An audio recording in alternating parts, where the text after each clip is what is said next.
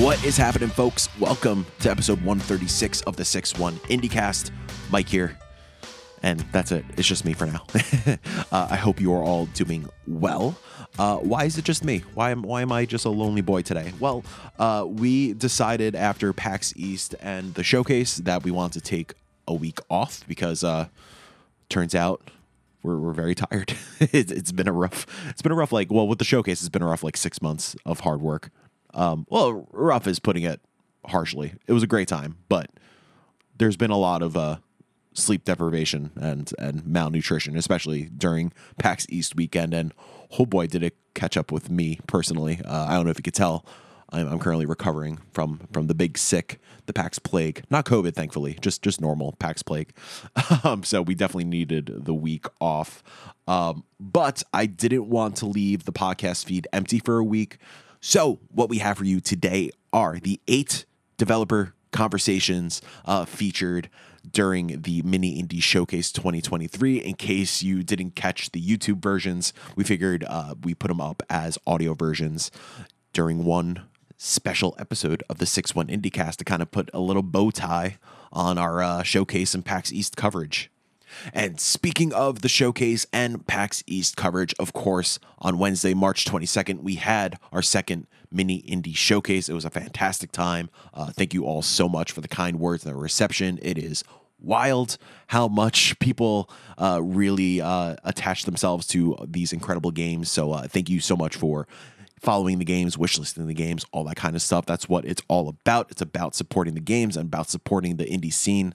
So again, seriously, thank you. In case you missed it, you could go check that out on 61indie.com/showcase and youtube.com/61indie. Then with PAX East, we had our 3 daily breakdown episodes. I think that totals 4.5 hours worth of podcasting. And of course, we had the Mini Indie Showcase post show, which was another 3 hours. So you got a lot of podcasts to catch up on if you haven't done so already. We will be back with normal episodes of the 6-1 IndieCast next week, live recording on April 6th on the YouTube channel, and then publishing everywhere the following Monday. Gonna talk about games, y'all. We're back. I mean, we never left, but back to normal? Whatever. Anyway, here are 8 fantastic conversations, one after the other. Goodbye. Hello and welcome to another Mini Indie Showcase developer conversation. Mike here, and today I'm with Orr from Gentle Giant Games. Orr, hello, how are you? Hi, Mike. I'm doing well, thank you. Thanks for having me. Good. No, well, thank you for thank you for coming on here, but thank you for allowing us to show off Spiritfall. Fantastic. Spiritfall looks so cool. I got to play the demo a little bit, probably a couple weeks ago during Next Fest. Man, it's just such a good time. It's so fun. Thank you. It's good to you. Well, yeah. Or tell me a bit about Gentle Giant Games. Tell me your development story. How long have you been developing games? Kind of what drew you to making games? Yeah. So we founded the studio around 2 years ago, but we've been making games for 10 years. Wow. We used to work in a mobile games studio, and we always love to make action games. After 10 years making mobile games, we decided that we want to do something a bit different. So that's the vanilla in the story. We left our jobs and founded our studio. Kind of the true heart of the indie spirit. Definitely. But funny enough, we myself and Kyle, we just talked to Johannes, who's developing Slope Crashers, who was also a part of the showcase, and he had the exact same story. He was a mobile developer, and then he decided to do his own thing and get into Slope Crasher. So it's funny to hear kind of the similar stories between all of this year's selections. Well, I guess that brings you to Spiritfall. Can you tell folks what Spiritfall is? So Spiritfall is 2D action roguelike inspired by platform fighters. It's a blend between games like Hades and maybe Hollow Knight, Slay the Spire, and Smash Brothers or Brawlhalla. Yeah. All those are just like you just listed like 5 of the best games ever made. Yeah, I mean those are pretty impressive inspirations to draw from. Like what drew you to like now I guess we'll get to the roguelike genre in a second, but like you just mentioned like Hades and Slay the Spire, like are you just like personally like a big fan of those games? Was it something about like the mechanics of those games that really like you want to take your hand at like trying something like that? Yeah. So when we started development in June 2021, we were planning like what will be our first game, and we were really enjoying roguelikes like Hades and platform fighters like Brawlhalla, and we thought it would be cool to create something that blends the two genres together. So we started taking the best aspects of these games that we loved and enjoyed, um, and um, and try to see how we can create something new, blending those things together. Yeah. I think you did that. It's something that drew us to Spiritfall right off the bat is that yeah, like the Brawlhalla Smash elements really do speak from the trailer, and like right off the bat, we're like, oh, this game is doing something interesting. Like this has not been done before, as far as we're aware of within games or the indie scene in general. Thank you. So yeah, it's a really fascinating mashup At first, that you got actually, going on. it was more hack and slashy. It was more Oh, leaning interesting. towards towards that kind of area, and we tried to remove some of the platform fighting elements because we thought it will make the game a bit less accessible for casual players. Mm, But eventually, as we progressed, we understood that we actually need to lean more into the depth of platform fighters, and we get to understand it a bit more. When you develop a game, you really get to know the mechanics and the reasons they are there. sure. So yeah, our challenge was to see what mechanics in platform fighters could fit both the single player experience and also the added layer of randomness that roguelikes have. So yeah. Yeah, and I think you're in a good spot now with like, you know, Smash Ultimate, like Smash Brothers Ultimate being like done and like nobody really except for Brawlhalla, I think is like probably the most successful example of a platformer fighter like finding its place within games, but I feel like now is the time to like really jump into that genre. And I do like genuinely like I'm not just saying this because you're part of the showcase or whatever, but like I do think it's like really fun. Like it feels great, which is what's really important for this kind of genre is the feel of the games, the feel of the combat. And like you were saying, it is approachable. It's not too there's not many barriers to jump into Spiritfall, which is really great to feel when you start a new game. Um Tell me about like the decisions you go roguelite, like especially like being Gentle Giant's like first big game after like jumping from mobile development. You know, roguelite it seems like or rogue and roguelite seems like a very popular genre. So like was it intimidating to try your hand in the rogue genre, or were you just confident in the vision that you had? Mhm. Um, so we actually like we had like a really rough idea of what the game will be when we started. So uh, we roguelikes has the benefit as a developer that you can create a lot of depth and randomness through the systems. So when you get the systems ready, you get a good sense of what the game will be like in terms of like the roguelike aspects of it. Mm-hmm. So that really helped us. I mean, when you're doing a big narrative game, you have to make a ton of content to get replay value. Yeah. And when you're doing roguelikes, you just have to fine tune the systems. Not just it takes a lot of hard work and time, but No, you said it. yeah, That's it. That's all it takes. yeah. Yeah, well, like I'm curious, like obviously, like yeah, that's the appeal on the development side. Do you think that appeal is why it's so popular with audiences as well? It's just like kind of replayability? Like, why do you think roguelikes and roguelites are so massive nowadays? Yeah, there is a surplus of roguelikes. I think that one of the main reasons that I saw the turning point is Hades. Actually, I think it really popularized it, and got a lot I of agree. people to make roguelikes and roguelites, and a lot of people to be introduced to the genre and understand that. On the surface of it, if you haven't played any roguelikes, it looks like why would I want to replay the same levels again and again? And because they are run-based and because they are random, there's procedural elements involved. It's really like unpredictable, and it gives a lot of replayability. You never know the exact outcome of every interaction. So that makes repeated playthroughs exciting and challenging. You can play it again and again, and every run will be unique.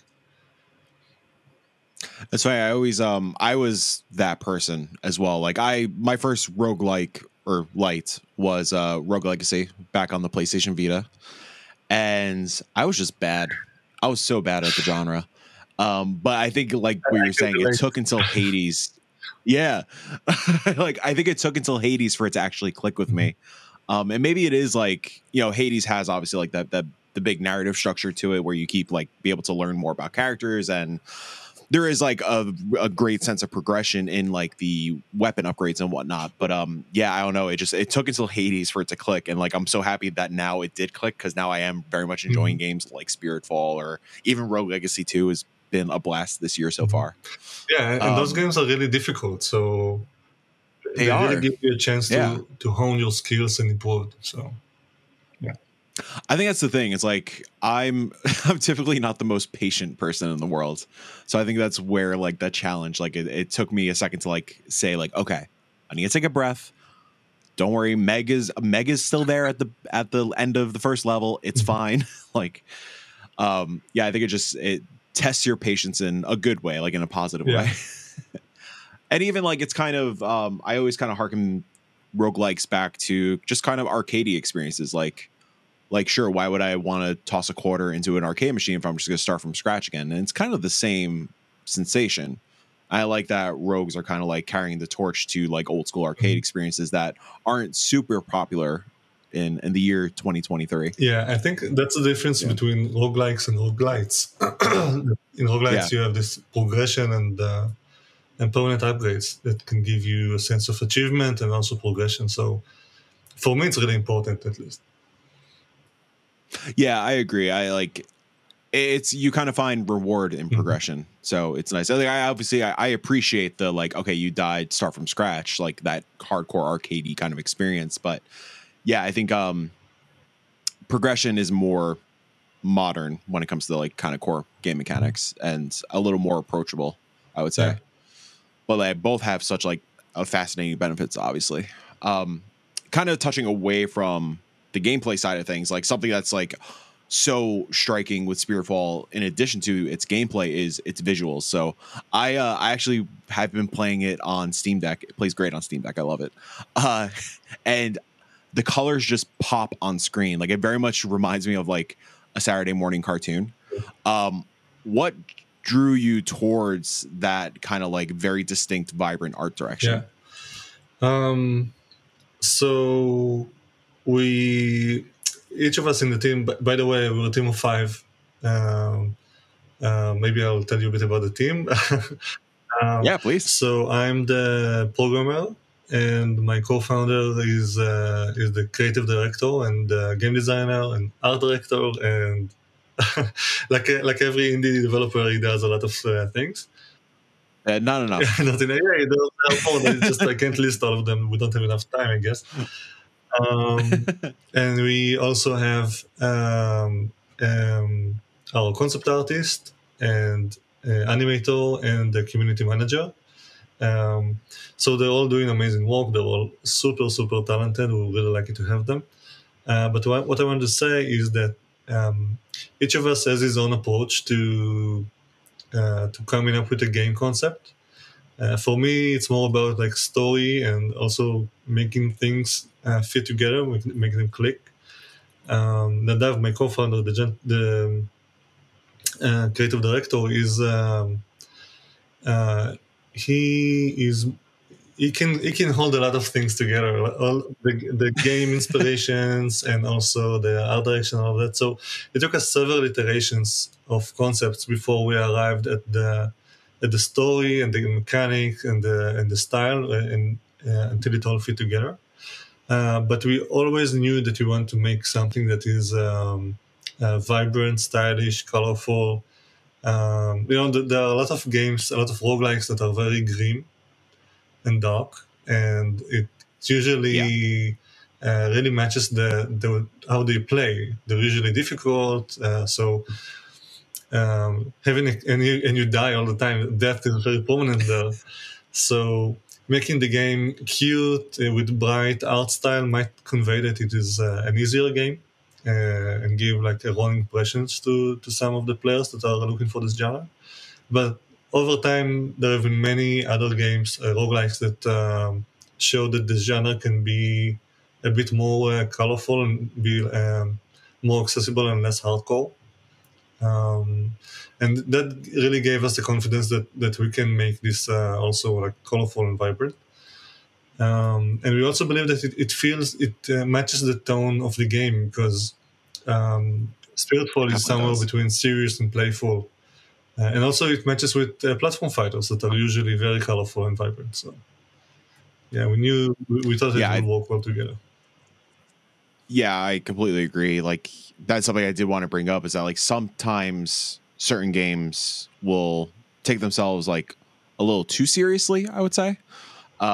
But at the end of the day, it is a video game. It's meant to. It's like obviously there are video games that are Yeah, impactful, and I've cried plenty of times playing certain narratives in video games. But at the end of the day, like most games should be fun, and like yeah, I think like that vibrant aesthetic and the visual language overall, like you were saying, it's very playful and it's very approachable, and it just really, as soon as you hit start on the menu, it just welcomes you Mhm. in like with open arms, which is it's kind of a tricky thing to nail nowadays. And I think you guys really did nail it. Granted, I've only played the demo and I'm very excited to play the Thank full you, thing.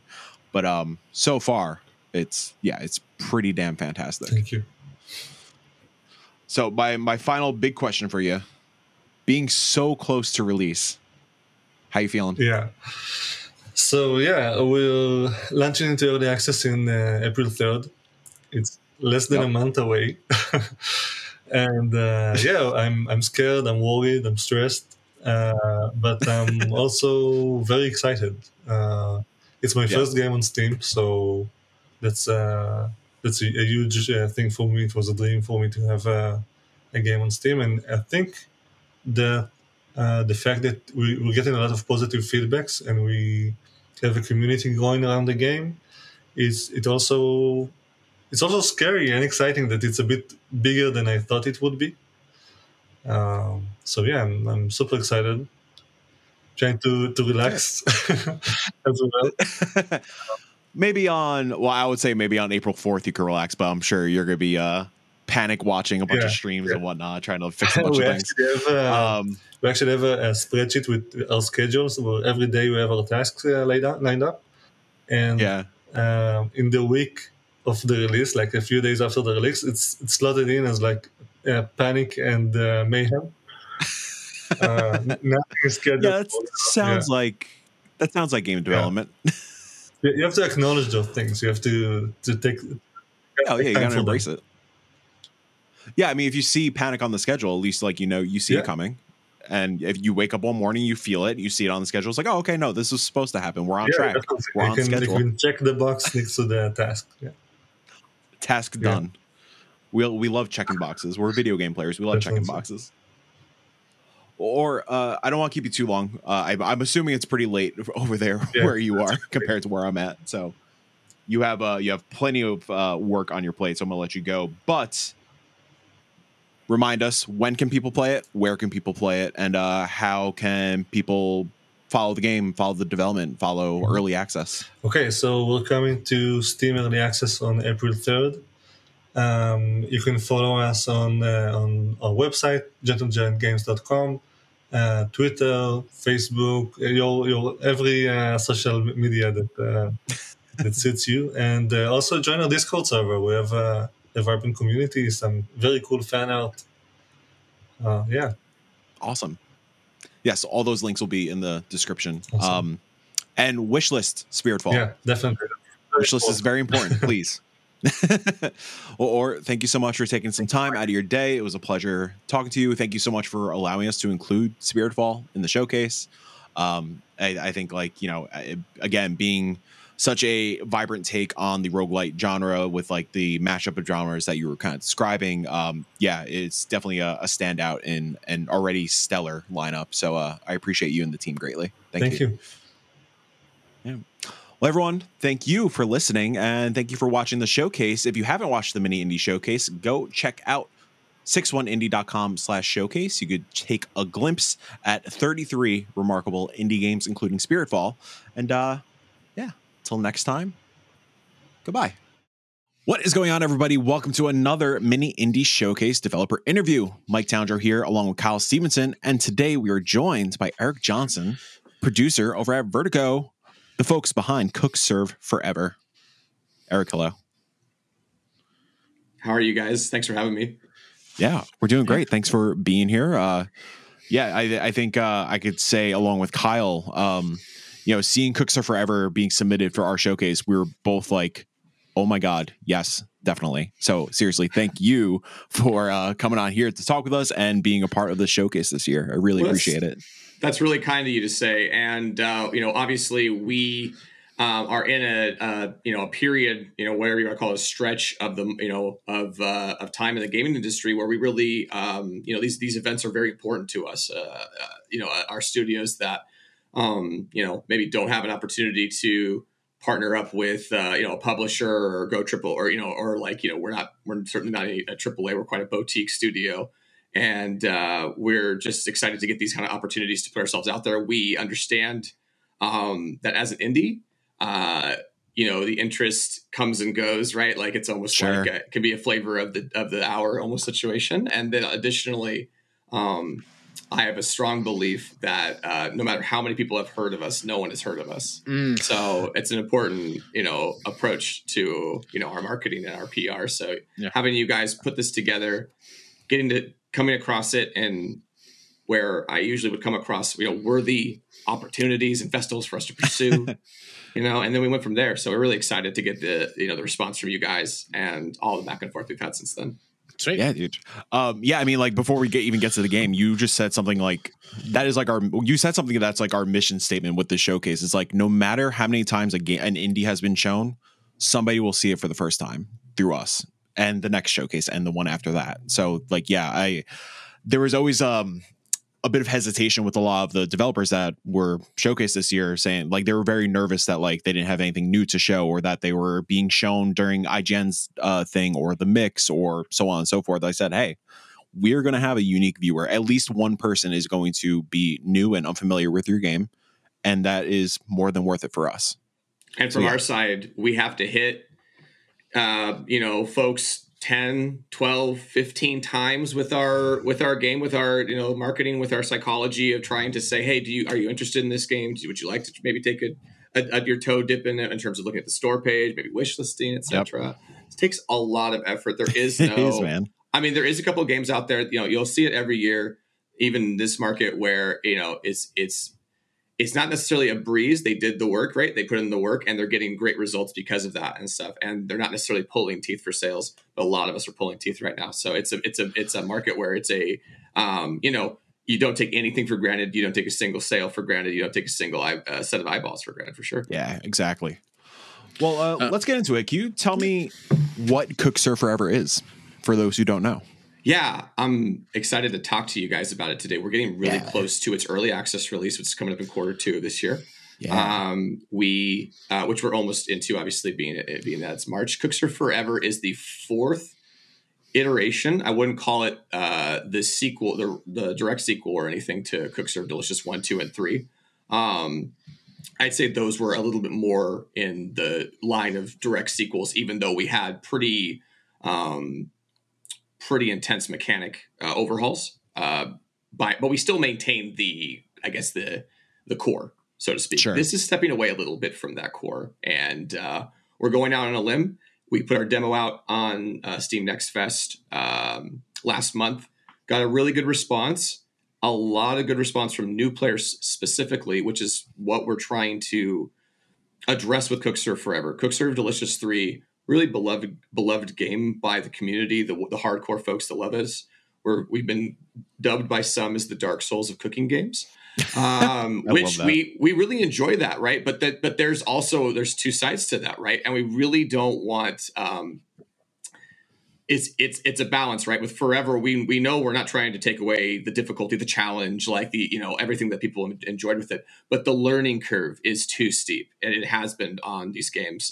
And 3 especially was criminal in this regard. It did not give a whole lot of like soft landing to get into the game, and so this is going to be a different kind of approach. This is more of a rhythmic mechanic. You'll start feeling the rhythm and the tactile nature of cooking as you kind of proceed and get into the game with different kinds of button and key presses and things like that. But for those who don't know anything at all, we're a restaurant management series. We've been doing this since 2013. God bless you guys for that. Incredible. Yeah, in fact, before then actually, but yeah, 2013 I believe is Steam release.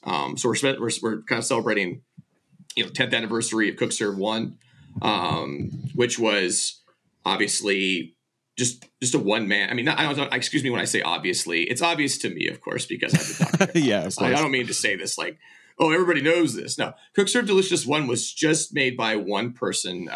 His name is moniker is Chubbigans, aka David Galindo. He was the original designer of Cook Serve Delicious 1. He brought me on Cook Serve 2. We brought on an art team as well. Cook Serve 3, we added voice actors, full writing. And what kind of happened with the series is in Cook Serve 2, we hired a couple of guys to write our sort of just like inbox and emails that you would get throughout your campaign that you don't have to read at all. There's not a single thing that you have to read to accomplish the campaign or anything like that. They were just sort of side things. They hinted at a lot of things, though, a lot of weird things, strange things about the world that weren't quite like, wait, I thought we were in, kind of present day. I thought we were in my, my timeline, so to speak. And we leaned into that with 3. And what we did is we made it sort of this post-apocalyptic Mad Max food truck, kind of simulator. And that was a lot of fun, right? Because we were able to kind of take what was sort of behind the curtain, so to speak. Only the hardcore fans that really dug into the emails and knew anything about this kind of stuff. But they'd always say, what about the Blue War, with the robots fighting robots? What about this and that? And so we brought that to life in 3. And then in Cook Serve Forever, it actually takes that next leap into rebirth and regrowth and sort of post-apocalyptic scenarios. Yeah. What makes the restaurant cooking sim genre something that you guys are so intrinsically tied to? What makes it fun for you to keep making new versions of it? Sure. I feel like it's underserved. Like it's a really underserved, player base that are looking for these kind of games. It's hard to get it right. I think mechanically, and this is no slam on any cooking games out there, but I think it's tough. I think it's really hard to make a fun gameplay loop in a cooking game that makes you say, I want to keep coming back to this. Obviously, there's been some great successes. Overcooked is a great example. There's other like hardcore sims, cooking simulator, right? Like other kind of more specific sims. Like there's like brew pub and breweries, sims now. I'm a big fan of Taco Master back in the day on Vita. Yep. There's a one called Lemon Cake. That's kind of a cool one. And then of course there's sort of off the wall ones like Pizza Tower that came out recently. It has nothing to do necessarily with necessarily restaurant management up front, but there's that food adjacent. Right. Exactly. Culinary arts, so to speak. So yeah, it's really cool to see all these games, but there's not a ton of them, right? There's not like this like mass, just a gluttony of titles to choose from. So we understand that first what, our bread and butter is and what has made our company, money. We don't want to just ignore that. I think we have a nice marriage here with the Cook Serve series. We have other games in the pipeline that are not Cook Serve. In this market, we're looking for how to, potentially dismount from the Cook Serve series, like without stumbling. It's very challenging, and we don't want to belittle that challenge in any way. Like, we've seen a lot of really strong devs that we're peers with that have struggled because they've made leaps to other properties or leaps to other genres that their community just doesn't necessarily come along with, because communities don't necessarily follow the devs, so to speak, if they're going to go all over the place. And as indies, that's something that you kind of have to live with if you want to do that. You have to say, okay, I might have to rebuild a bit, not necessarily from scratch, but not everybody's going to come with me. And so we understand that. We have a really solid community for Cook Serve Delicious. We have huge Discord. We don't take that for granted. We don't just say, oh yeah, we're going to just be able to move off of that and start making other games. But at the same time, if we were in a situation where we were making the same kind of mechanical stuff for the last 10 years, we would be going insane, like absolutely insane, like losing our mind. So we've found this happy marriage of the design team and the production team saying, well, how can we push this out? How can we continue to explore this, this genre, this area of games, and bring something that's fresh to the table, that, when you play it, you're like, this is not just a Cook Serve Delicious game, but this is Cook Serve Forever. This is Cook Serve Delicious 3. This is Cook Serve 2. This is Cook Serve 1. You know what I mean? Like, based on the experience you're having in that game, that it's not just a Cook Serve game. It's actually this particular specific game, right? And I think that's where I think a lot of indies look at us and go, oh, you guys are just going the safe sequel route. Well, we see it safe as in playing with the community that's already supported us, continuing to fuel them and support them, because they're going to support us, reciprocally, or and reciprocate that. So we're now like in a space where we're like, okay, we have this one branch in our business that's going to be kind of Cook Serve, and there's another branch that's going to be more experimental. Games like Chef Squad, which actually still was adjacent to Cook Serve, which was a Twitch only game where streamers would play with their chat and order them around like Chef Ramsay or something like that, right? Like, and you had to type really rapidly in chat, right? So, but we knew that wasn't gonna, like, we released that for free. We didn't really think that was like a prototype thing that we were saying, if this hits, we might make more Twitch games in the future. May explore the horror side of it, you know what I mean, with the Twitch kind of stuff, because Twitch loves horror and such. So there's just areas that we're looking at that we're saying, hey, this could be really cool. But for right now, we see that Cook Serve Forever, we had an opportunity with it budget wise. We had an opportunity with it in terms of saying this might be like the last major big new IP for the Cook Serve series. We have some other ideas, but they'd be kind of one-offs or Cook Serve adjacents. And this is sort of a Cook Serve Delicious adjacent, right? Because it's Cook Serve Forever. It's not Cook Serve Delicious 4, or it's not Cook Serve Delicious Forever, which we did discuss and ultimately decide not to go with as a title, which I think a lot of people, we have mixed emotions. Yeah, I did assume that. Yeah.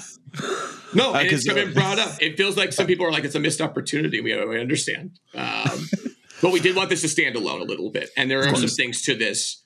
I think the big thing, and I'll let you guys fire some questions as opposed to just railroad this whole time. No, you're fine. You're good. But I think the big thing is that the narrative side is a whole new level. We can talk about the difference between 3 and Forever. After I take a drink, maybe we can have you guys talk for a second while I take a break. Well, yeah, like speaking of the narrative thing, I mean, I'm looking at your Steam page right now. Dozens of hours of gameplay. Like, is that like dozens of hours in terms of like narrative? So you're going to see like a combination of like, we're promising there like dozens of hours of actual, like you'll be sitting with your controller playing the game, you know what I mean? As opposed to watching scenes. Those scenes are like additional to that, I believe. So you're looking at like, we have in CSD 1, 2, 3, I think CSD 1 and 2, with CSD 2, it was bigger and better. Let's add a bunch of foods. Let's add, like a tremendous amount of stuff. In 3, it was like, let's refine. Let's go all over the world. Let's add foods that people on every corner of the globe, which is not. I'm not saying it's a flat. It's a globe. But like every area of the globe can look at it and say, hey, I know that you guys are representing me. Like I can see my dish. I can see like my country's or my region's like food, culinary skills being showed off here, and there was a really cool satisfaction with it. But with all those additions, with like hundreds of foods, we lost that individual food like tactic, right? Like that everything felt like it's its own thing. CST1 kind of had that, right? Cutting up the fish, chopping the carrot for the stew. There was very specific things that you felt in CST1. Whereas 2 and 3, we just went big. We went really big. We added some different mechanics as well. The mechanics changed from 1 to 2, and then we're kind of built on into 3. But it was forever that said, let's go back a little bit. Let's look back. Let's kind of we're still looking for, like you said, dozens of hours of content, but I don't think we need to just give everybody 230 hours of content when we know about 1% of our player base gets to that point. Sure. Yeah. We need to be reasonable about that. It's like what I learned like 10 years ago with a different studio that, hey, you got to front load your good looking stuff. A lot of these people aren't going to get to the back part or the second half, or maybe even not even the second, the last 75% of the game necessarily and stuff. So not necessarily backpack a bunch of your cool stuff because you want as many people as possible to see that. We just talked about that on the marketing side, right? So we definitely want as many people as possible to see it. So, so the narrative, as we were talking about like before, it sort of adds to things in a whole new way. With CSD3, we were able to do voice acting for the first time. We were able to, the cast was you as a chef who was silent and tired and exhausted a lot. And we, as we all are. Yeah. We put that in the art. He's always just leaning over his desk or whatever, just like hands like in his arms, and just a heat because of that after getting through a long day. But his robot companions, Whisk and Cleaver, who are your driver and your gunner, respectively, in your food truck, they don't have to sleep, so they get to talk every night and they get to have these dialogues, and we got to kind of create that voice acting and that narrative design, in that first full narrative design with CSD3, but it was limited, right? It wasn't like fully animated. The scenes always took place with the two of them sitting in the front of the truck, just talking kind of back and forth. CSF is like a fully animated. We're going to be in different spaces. We have, I think, a dozen voice actors for this, including like 3, major characters. And we employ, those who know them, Elspeth, Nega Oryx, like huge streamers that are playing our voice actors as well. That actually Negs was Whisk from CSD3. So just really happy to work with her again. And it's been an amazing experience with them. We're actually going to, grab a sound studio, meet them somewhere, and actually get to actually record with them. Much different than the indie experience normally, where you get on a virtual call, record all that kind of stuff. So we've been really putting in that extra mile because we want to. It's really fun. We enjoy that experience on that side. But we also know that we want this to be our biggest game to date in every single way possible. And we want people to feel that. We want people, when they play the demos, to say these menus are sleek, and they did. And I was happy with that. You know what I mean? Like right off the bat, like they're feeling that this is another level up from what we presented them production wise in CSD 1, 2, and 3. So we're really excited about that in particular. How satisfying is that when you've made multiple versions of this game, and with the new one, people pick up on those little things that that you're like, oh, I want to do this better, and then you do it better, and people actually acknowledge it. To me, it's the telltale sign that we have a good community, that we have a connected community that like is really looking after us. That are like our stewards, that are like, hey, what are you guys up to? Let's look at this and let's give feedback on that. We've leaned into that since CSD 2. CSD 2, that was released 1.0 without any testing or major testing, I should say, or early access. It was tested by a small group of veterans of the CSD series. And that was not the right thing to do ultimately, because it went out to a lot of new players and a lot of other people that had played the game that weren't necessarily veterans of the series. And it was not something that was their speed, and it caused our production team to like spin its wheels and spend the next like 6 weeks in post-launch, like trying to come up with, updates and new builds to try to satisfy the situation, because we were like massively upset and concerned we were going to drop with our Steam user reviews down to, mixed or worse and all this. And it's just a situation where we did not understand how to do that with our audience that time around. So since then with CSD3, it's just been the exact opposite. What we'll do is we'll start sort of, drip feeding folks into our early alphas. We have like what we call it, the taste tester group on our Discord. And that's like a special group that you have to sign up for, sign sort of a soft NDA for, because we're not like a huge company or anything like that, but just sort of hey, you guys are gonna be testing things you can't talk about. And, we have a few dozen there. We encourage folks of, like super veteran status or even just people in the door on our Discord to sign up so that we have that really diverse, feedback.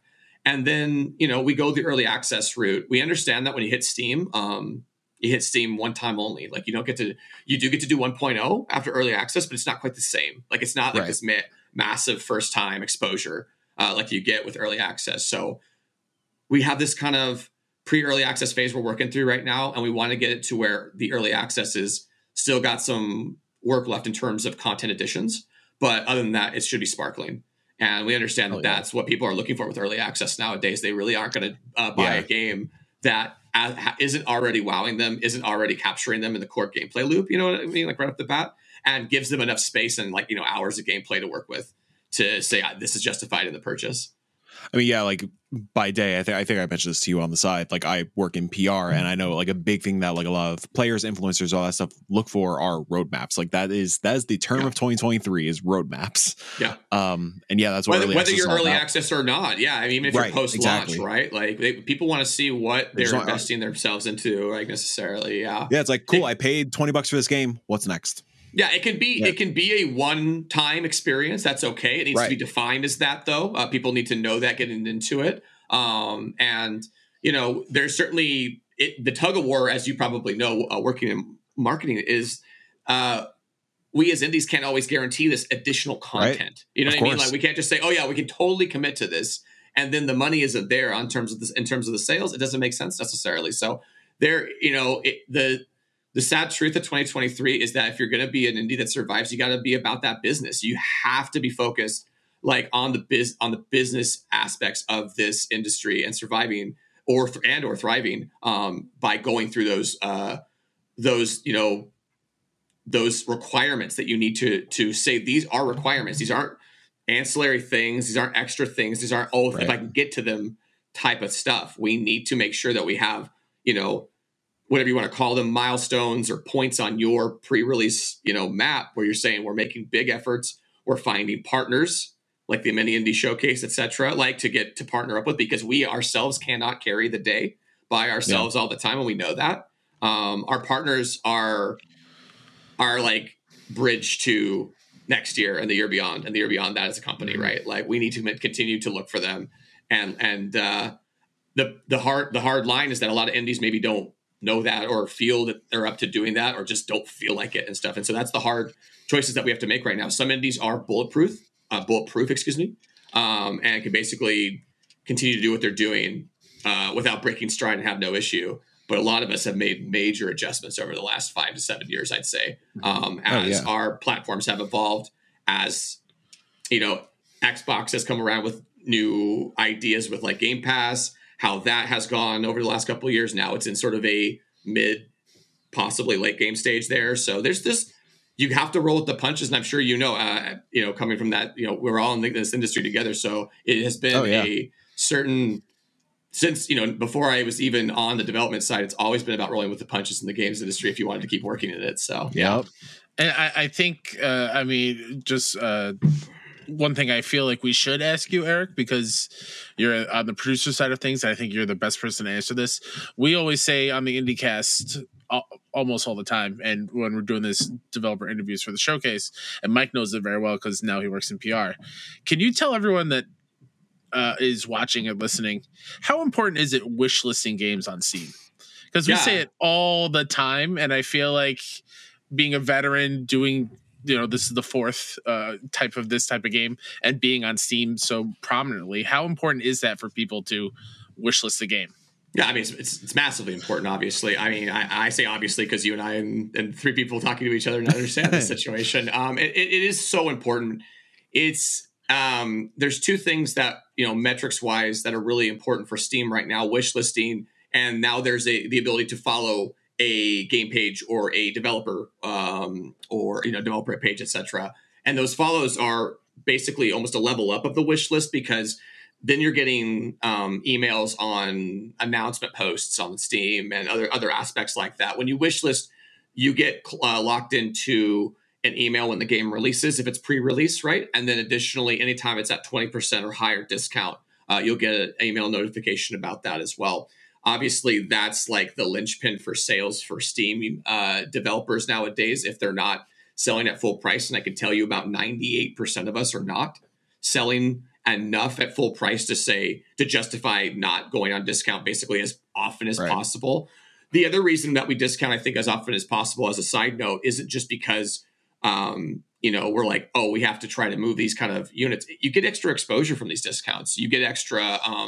Steam will slot you higher and put you on specials lists when you're on discount. Will expose you to users that haven't heard about your game before. So it's an important thing to do. Even if you're saying, look, we're doing well, we don't need to discount 75% off. Okay, great. Run at 20%, run at 10%, whatever's good. It may not move the needle, but it will bring more attention to in terms of raw sales, but it may bring more attention to your game, may add more wish lists to it, etc. So wish lists and follows, any kind of Steam interactions, right? Any kind of commitments through the platforms that you're purchasing these products through are so important. Like, we get articles. We got some really cool articles. Polygon covered us for the Steam Next Fest, Rock Paper Shotgun. Really excited to get that. Really adds some legitimacy, like, to like what we're doing, and saying, hey, like, if we needed to talk to publishers, if we needed to say, hey, we want to show we have some legitimacy here, that people have backed us on the press side, traditional and stuff. We have that right there. But a Kotaku article isn't moving units necessarily for indies. Like, you know what I mean? Like, that's not necessarily what's doing it. Streamers as a whole can come together and help move units. Like, it can get on a roll, or obviously a major streamer can cover that, can make a big difference. And then there's a trickle down effect, right? And other streamers can cover, and they can get on a nice roll there. But otherwise, you really want it direct from the source. Steam, if you can have interaction through Steam, then that is so huge. The wish list, the follow, additionally, some interactions on, obviously, if you can build a Discord, that's really good. If you can possibly get your own website going with followers on like your own forum, that's the best, because I don't know what Twitter's going to be like. I don't know what Discord's going to do in a year. And so we always have that concern when you built a really nice following, but it's not necessarily on a platform you own, and so or that you have control over fully. So Facebook has pulled the rug, obviously, in the past on us. So there's just different aspects. TikTok will at some point pull the rug. Like, it's the getting is good now, but for how long, we don't know. And we know that historically it says that at some point the trap will sort of snap shut, and then we will have to pay for the exposure we're getting now, which is great exposure, by the way. So it's not like I'm not bitching at TikTok. They're fine. Like, they've given us great exposure. like they've done some amazing things. But eventually that well will dry up, and we will have to be able to understand that. It's good to understand that ahead of time so that we can move on and keep going. So Steam is it, right? Steam's the constant. Hopefully Steam doesn't go away, right? Always a possibility as well. Everything out there, right, is a possibility. But feels very strong, like super strong platform. And from my interactions with their staff, they are doing what they can and doing strong efforts for us. We felt kind of lost a few years ago when it just seemed like the bigger games were going to continue to get the bigger shares. And that's how it goes. That's reality. And there's no big deal with that. It's just, it was like, how am I as an indie going to even get space? Like, just this little tiny, percentage of space on this place to get some viewership, to get some discoverability. Because there was this feeling a few years ago that even if you did everything right, you could just get flushed down the drain, or I guess piled on with the now dozens and dozens and dozens of daily releases Monday through Friday on the storefront. So you have to understand there's so many things to like go into, right? That pre-release to release aspect to like go full circle on your question, Kyle. If I'm going into a release and I don't see tens of thousands of wish lists, I'm massively concerned. You know what I mean? Like I'm like, this is or downtrodden and depressed because I know that I don't think it's going to do very well. Whereas where we're at now, going through these different events and to have Mini Indie Showcase be like, kind of like right ahead of our early access launch, like awesome, really important, right? Because we're going to get some more wish lists coming in. That's what we need to see, because when we cross that threshold, those metrics will translate. Maybe not, you cannot say it's like the math is not exact, the science is not exact, right? Like the wish list to conversion of sales. I've heard good news from our side, like from outsiders, that if you have a hardcore community, your wish lists actually have a better chance of converting than say if they were just kind of pulled from piecemeal from this and that. So I think we're going to see what we saw right away when we first revealed our coming soon page, which is what we did about 8 or 9 months ago, Kyle, because we wanted to start our wish list roll. And that first day, there is no spike on our graph that will reach our first day, I believe, again. Like, because that we stuck the landing on it, but also that's when our community was ready to say, let's go. Like, let's do this. Let's wish list this now.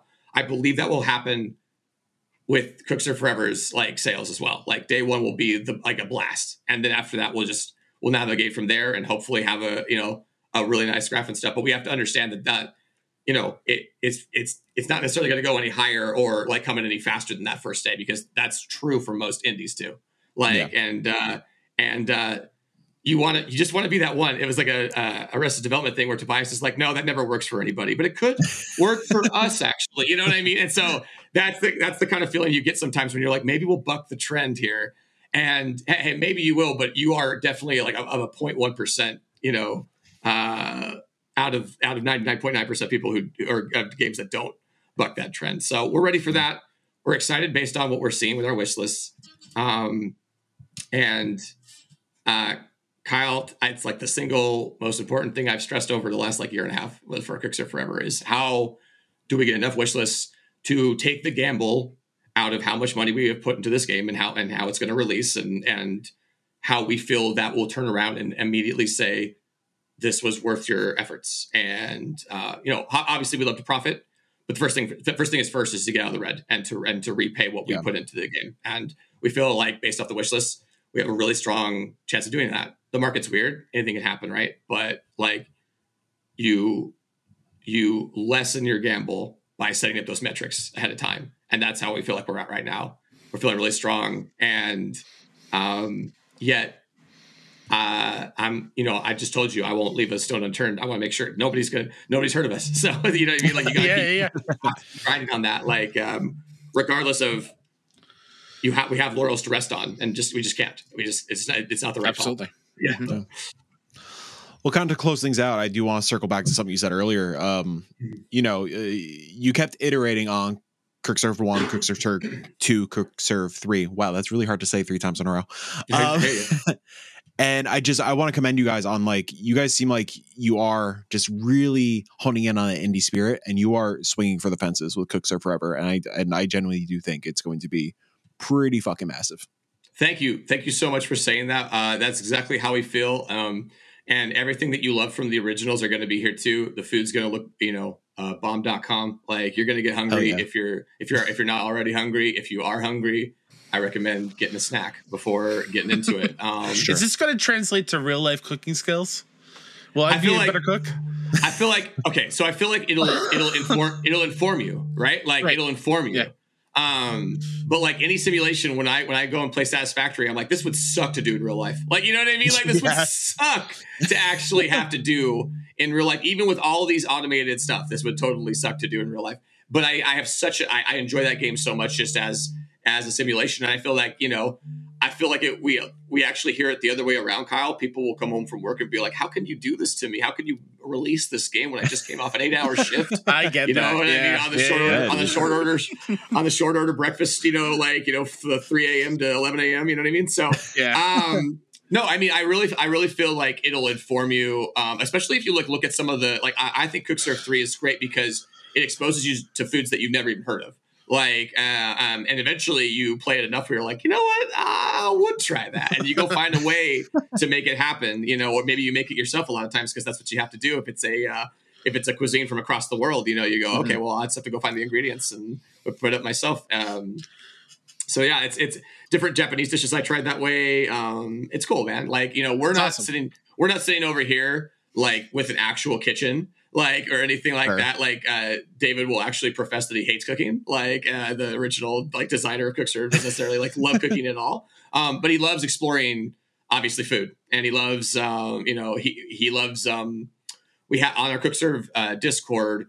One of our channels, and I'll wrap it up. I know we're about to wrap up, but one of our channels that's really important to us is the research and development, which is sharing your real life dishes. Whether awesome. You're at a restaurant or a lot of people have just taken over and they're just making amazing food. And it's really cool to see the process. And that's probably the next step, Kyle, in terms of going from the game itself to seeing some of these people actually put together, mimosas and things like that, or not mimosas, but samosas. And, I would want to make my own sopapillas. I love that, at the restaurant, but I'm like, oh, can I fry my own? That kind of stuff. You see the process of them actually laying it out in, 12 picture steps. And you're going, that does look really good. And it doesn't look as challenging as you might think with as much as most cooking is. It's about, setting up the ingredients and timing yourself and scheduling yourself right. It's not some sort of massive brain curdling exercise or anything like that in most cases. I should cook more is how I feel. Yeah, absolutely. That's the next secret game. It's CookServe AR, where people are we were this close 5 years ago to doing CookServe Delicious VR or CookServe CookServe Delicious 3 at one point was CookServe Delicious 3D. So that was but we cooking sim, some other folks got in there on the 3D side, and we said, they're taking care of it fine. And they got it. And then CookServe Food Truck was still an idea, but that's what ended up merging into CookServe 3. So yeah, it was CookServe Food Truck. That's Truck awesome. Became CookServe 3. So yeah, anyway, thanks so much, you guys, for having me on. Of course. Of course. Eric, before we let you go, where could people play CookServe Forever? When could they play it? And how could they follow along? Okay, cool. Yeah, so CookServe Forever is coming out in Q2 of this year. We're going to have a release date announcement shortly. We unfortunately have to work with some other partners before we can really, bring that to public light.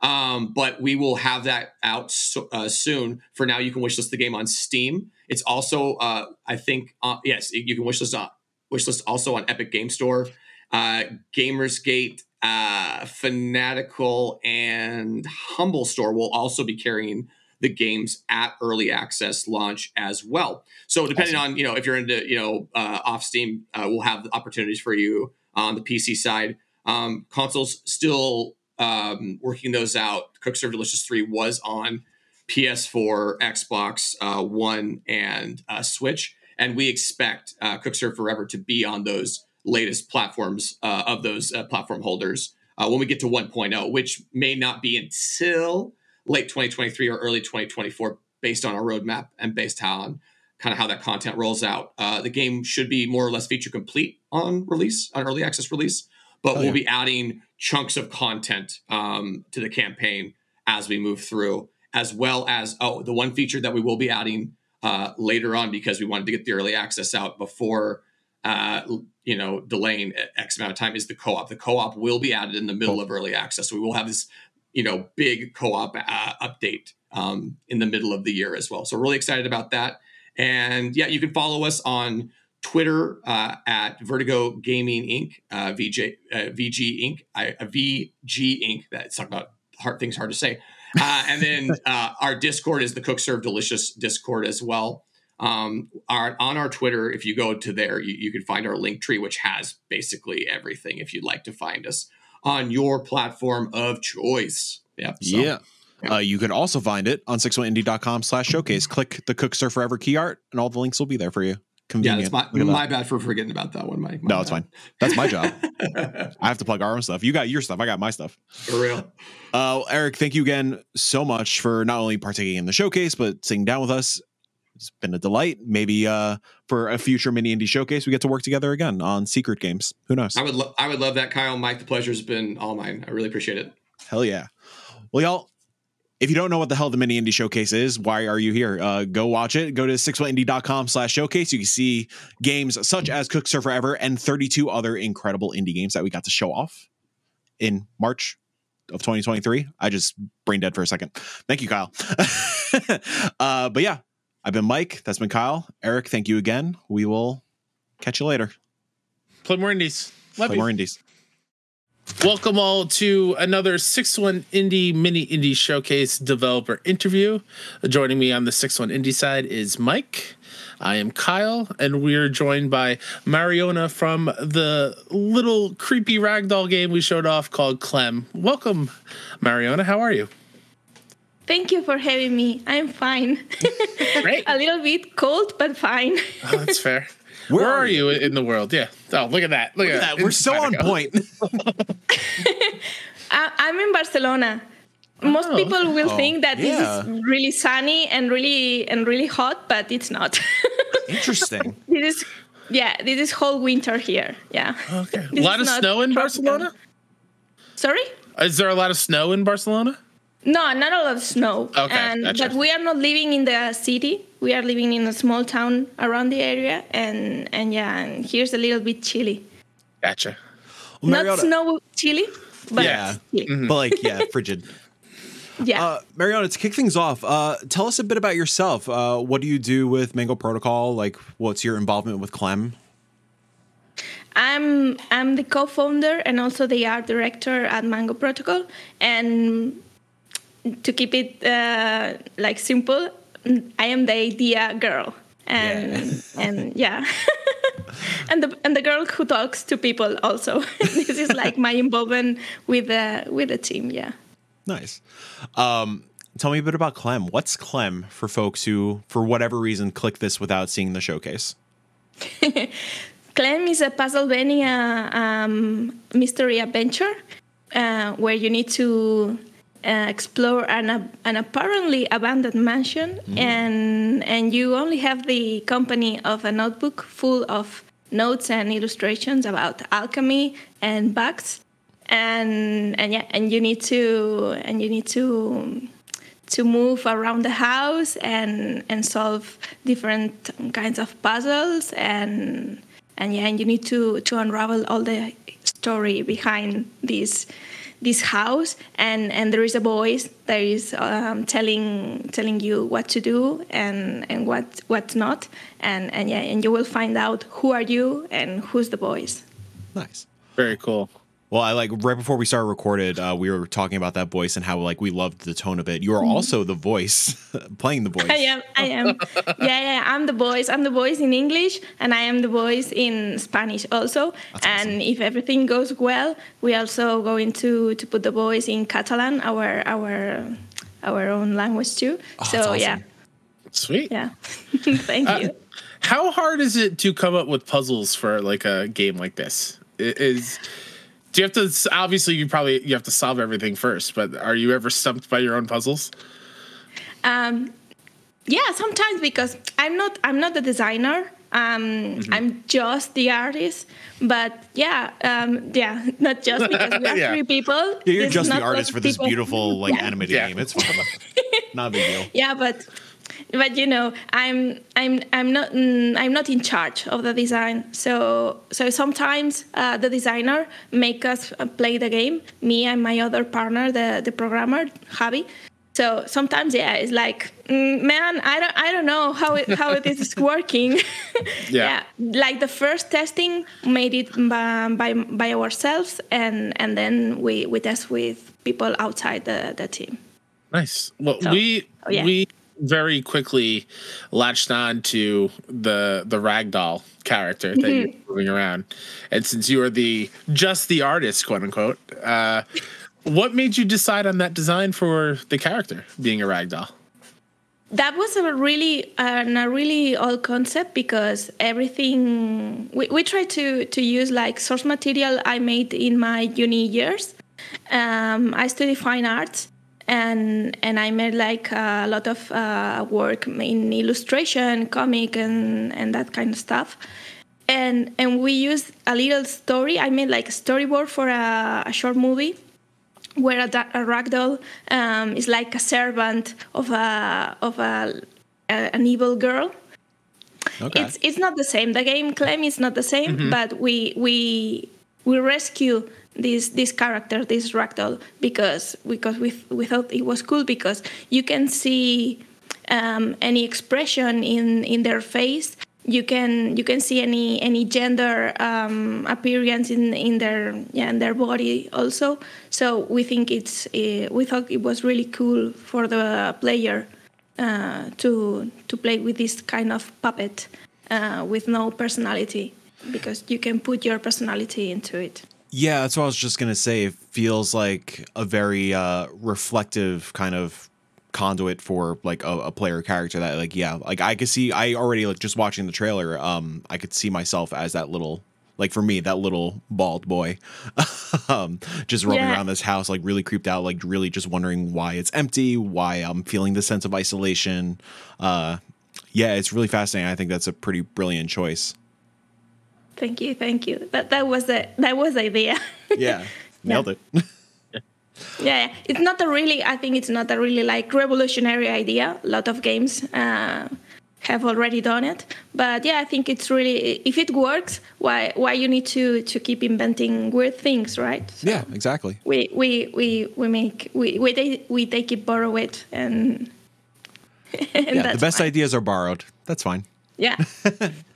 Well, I'm glad I have you, the artist, here, because I do have a question about the aesthetic of the game. You know, a lot, I would say, correct me if I'm wrong, but I think all the Mango Protocol games do have this distinct kind of, correct me if I'm wrong, with the hand drawn, is that correct to say?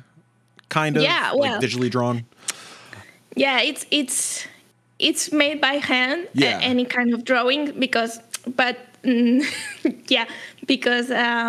sometimes people mistaking like analogic drawings or analogic illustration by hand drawn, or everything that is not like 3D model or something like that, like 2D kind of illustration. But yeah, we start making our games like fully on paper, like hand drawn in a white paper, scan and then process in a computer. But now we are using solely a digital devices, a big tablet and that kind of stuff. So, like, kind of looking at your library so far, like Agatha Knife, Colossus Down, and then to Clem, it feels like, you know, you are sticking with the same visual language, but it very much feels like each game has like a significant step up in quality and just like bringing these characters and these worlds to life. What inspired that look? Was that just something like your own like art style that you always were like drawn to? Was it something like with like this psychotic adventure branding that you really wanted to tie into? Yeah, it's like a mixture of my previous work where we were like self-influential by, and my urge to improve and to make better art. So we try to keep I try to keep a balance between making our games like more pretty, more beautiful, more eye-catching as much as I can, and to keep like these kind of style traits as much as I can, like the face shape, like the 2 dots for eyes, color palettes. I don't know. There is like some like basic stuff I need to continue like keeping always in our games to show the people that, in fact, the games are connected, are all placed in the same universe. So I was going to ask you that. I cannot change a lot from a game to another, because people will not get that they are set in the same like the same universe, in the same place, in the same era or whatever. Yeah. For such a beautiful game, the trailer ends with a psychotic adventure. Yeah. like a label that you guys at Mingle Protocol use on multiple games. What does it mean by a psychotic adventure? Yeah, maybe it can sound a little bit harsh, but it's because it's our way to warn the player, because we like to make twisted games, and maybe you can think, oh, it's pretty nice, pretty cute, like it can seem for children, but it's not. It's not for children. Well, children can play it, but it's not our main focus. We try to explain adult themes and complex stories, and this is why we put this label psychotic adventures, because I think it gives it is strong, but it gives the enough warning trigger to the people that maybe can stop and think, maybe this is not as cute as it shows. Yeah. It lets everyone know what they're getting into before they get into it. Yeah. You mentioned it has the appearance of a children's game, but like obviously it's not for kids. Like kids can play it. Have you had an issue with like maybe too young of kids playing your games? Like, did a kid come across Agatha Knife and then all of a sudden they were surprised that a character was like trying to convince animals to sacrifice themselves? Yeah, that happened to us. Like some parents in Steam, because the other platforms you never know, but because you don't have like this super direct feedback platform that Steam offers. But yeah, in Steam, some parents wrote us like, "This is outrageous! How dare you to show this to the kids?" And he's like, "Oh, ma'am, I'm so sorry, but this is not a kids game." And also in events that happen as like not a lot, but quite few times. Like we are showing our game in a area.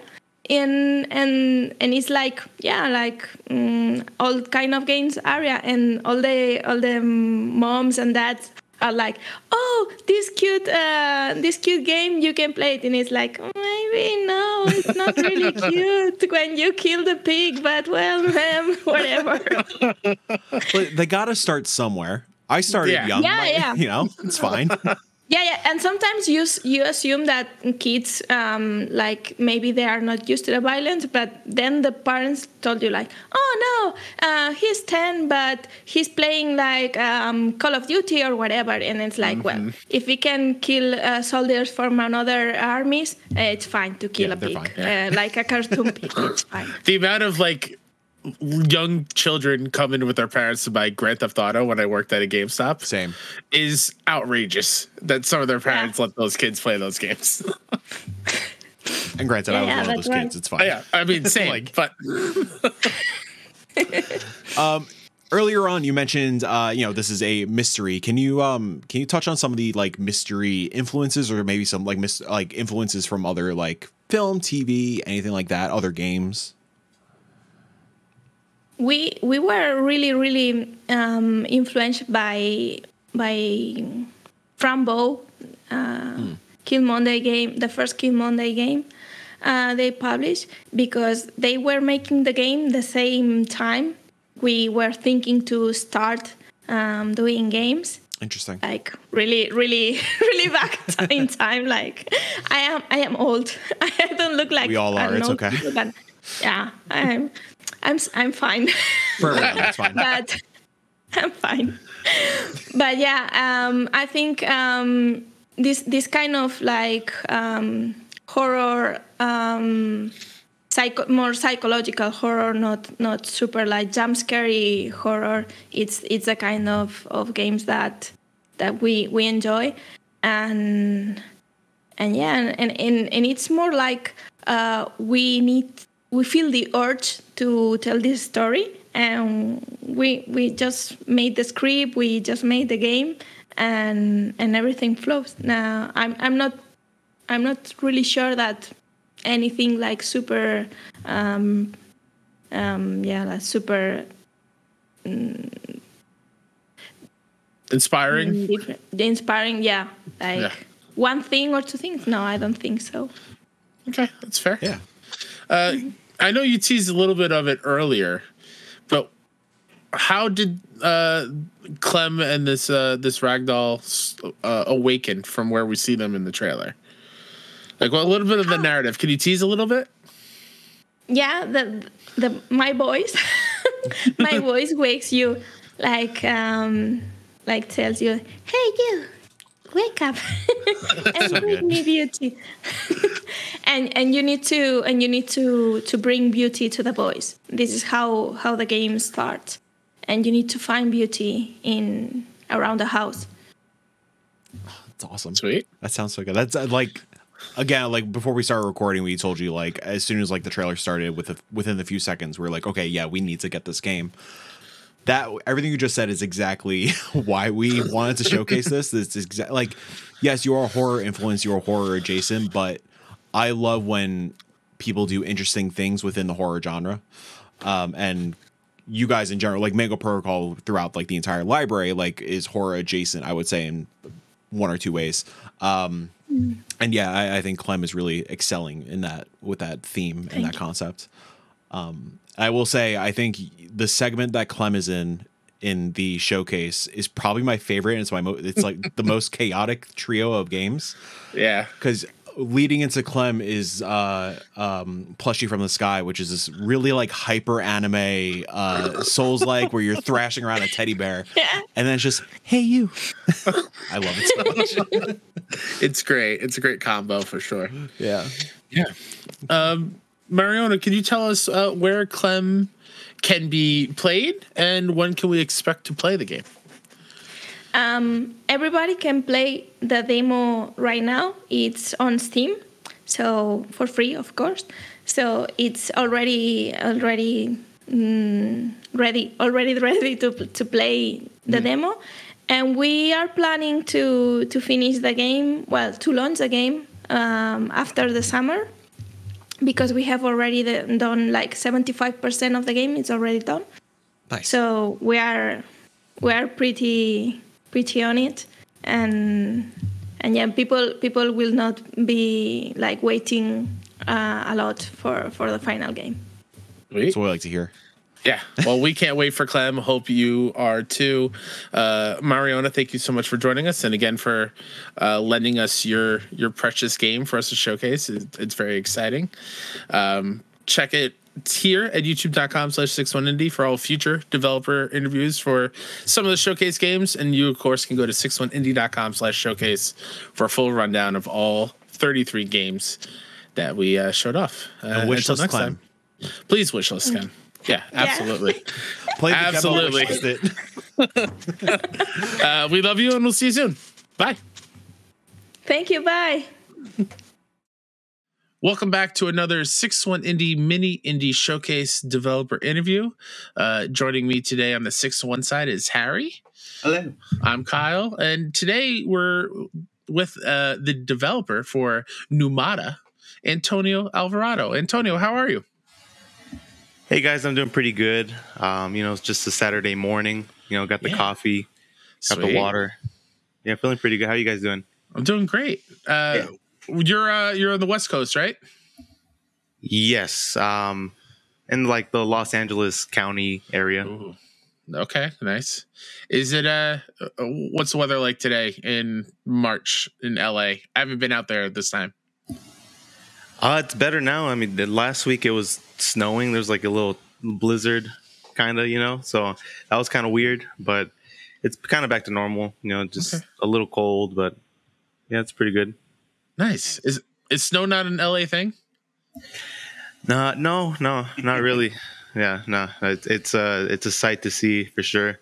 Sweet. To have like everything coated in white, so it was kind of cool. Yeah, awesome. So Antonio, what is your history of being a game dev? I know you are the solo dev on Numata, correct? Yes, that's right. Yeah. So how'd you get into game development? Well, besides just playing video games since I was born, what got me into like development was in high school. I took an animation class. And I started kind of learning 3D modeling a little bit. and learning animation fundamentals. So that kind of got me hooked just straight away. And ever since then, I just kept kind of diving in deeper into all areas and kind of just getting interested in how this works and that works. So, ever since then, just one animation class. I think I was like 14, something like that. Maybe even younger, actually. I think I was probably 13. Nice. That's great. Yeah. What games did you play when you were younger that inspired you to turn into this kind of career? I did play a lot of horror games. Not surprisingly. Yeah, seems to track pretty nicely. But I think some of the games that I played the most, or the game that I played the most, is probably Kingdom Hearts. Oh, excellent. Very nice. And I just played that one kind of nonstop, just over and over again for some reason. Besides that, and on the horror side, I was playing a lot of Resident Evil, Condemned. There's this one game, I think it's called Cold Fear. Oh, okay. That no one really knows about, but that one's super awesome. It's like takes place on a frozen ship, like it's all shipwrecked. But that one I also played almost nonstop too. I gotta look that up. That sounds fun. Yeah, that sounds too scary for me. As a newbie into the horror games, that sounds like a cool setting. Yeah, it's awesome. No, it's really great. Being a dev on your own, what kind of difficulties do you run into since you have to plan and do everything? Yeah, it's definitely just a lot of time management and just constantly running out of time. Yeah. And just juggling things. So I think the biggest hurdle is, just doing everything on your own is kind of the time it takes to improve on each area. It kind of gets a little prolonged. Mm-hmm. But just being well-rounded, I think, has just helped me understand how to build a game just in general from all areas, and just kind of having that that chance to keep learning. Mm-hmm. So I appreciate that part a lot. But I think it's just the time, just kind of being pulled in different directions. Sure. What's your favorite thing to do as a game dev? Is it obviously you said you have background in animation? Is it figuring out like the mechanics or whatnot? Like, what has so far been the most fun?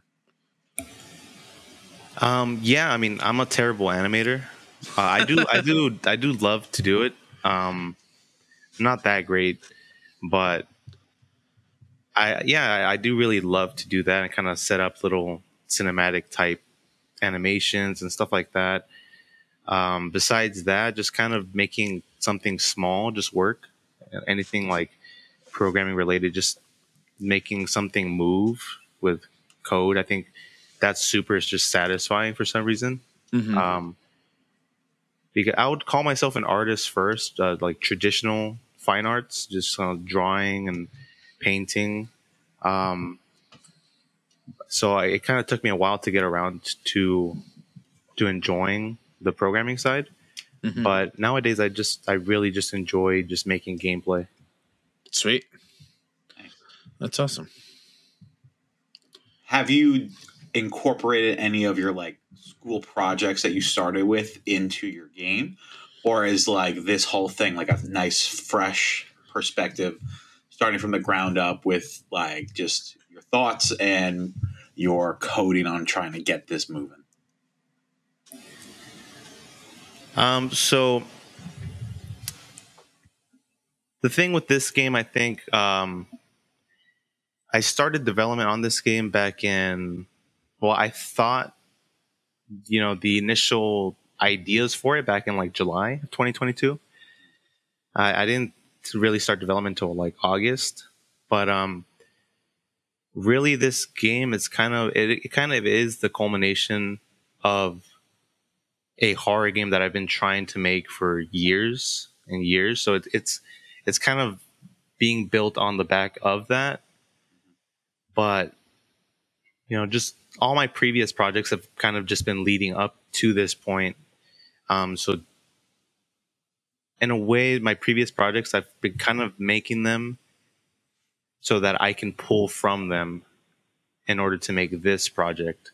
So it's been kind of just a cumulative process, just scrapped project there, scrap project there. But from each project, I've just been able to really just build upon and just kind of speed up development on Numata. Awesome. And speaking of Numata and Harry's favorite subject, what is this horror game Numata?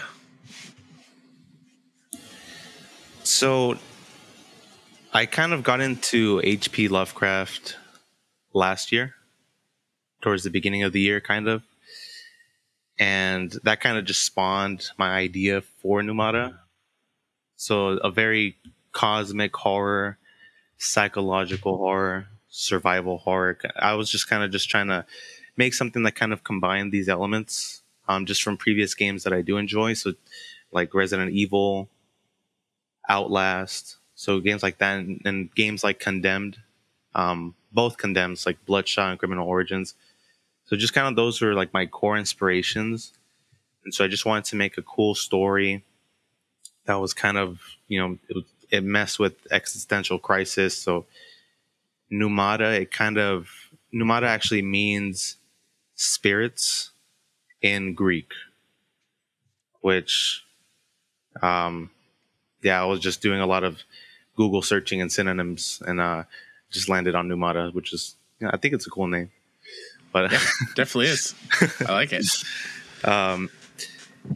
But yeah, that's what kind of what Numata is just it definitely is a survival horror game at heart, with elements of cosmic horror and psychological horror. So it's a game where you kind of have to fight to survive. You can run, you can hide, you can try to stealth your way through. If you're not the best at stealth, then you might have to, run or fight. So stuff like that. And then also playing with the players or the main character's sanity. So, things kind of breaking down in that aspect also, with seeing things that aren't there and experiencing kind of otherworldly things. That sounds awesome. I know probably not for Harry, but it sounds the idea sounds great. I'll be watching people play with one eye open. What is so intriguing and exciting about horror, Antonio? Why go the horror route? For me, I think the two things that I think are really difficult to do are horror and comedy. And so it just kind of interests me. I mean, I love comedy. I don't know how I would make a comedic game. I would love to, but so this is my second thing would be horror. I love horror movies and horror everything. I don't know, I'm kind of like Harry. I kind of just need somebody next to me while I play. That's awesome. I like that. So I'm not totally like someone that just is numb now, and I just play horror games just to play them. Mm-hmm. And I play them because I get scared really easily, and I have a hard time with horror games. So I just wanted to make a game that I could do that to other people. Oh my god, I love that reason. Yeah, what a great explanation. I love this. This makes me want to now try this game. Well, if he's scared, I'm scared. We can all be scared. He's making the game and he's scared. That's great. I don't know if that scares me even more. That's awesome. Yeah. So Numata looks fantastic. Once again, thanks for allowing us to show us in our little showcase. For those that are excited about it, where can they play Numata, and when can we expect to play it? So it's definitely coming out on Steam. Sweet. Currently, there is like a very early gameplay focused, like an alpha build for it that's available to play. Again, the project is pretty early on right now still. But there is something that people can just kind of dive into and play around with a little bit. I am hoping for it to be released on all major consoles. So that's something I'm working on right now. Sweet. So, PlayStation and Xbox. I think getting it onto Switch would be kind of a bit of a tall task, but but definitely those two consoles is kind of what I'm aiming for right now. Sweet. Awesome. Thank you, Antonio, for your time here and again for showing the game. If you want to learn more about Numata, go check out 61indie.com/showcase, where we have Numata along with all the other 33 awesome indie games that we showed off today. That's it for us here. Check us out for more developer interviews here on youtube.com/61indie. Play more indies, and we love you. Bye. Welcome back to the 61 Indie mini indie showcase developer interview, a little series we got going on. Let me start that over. That was bad. That was bad. I could feel it.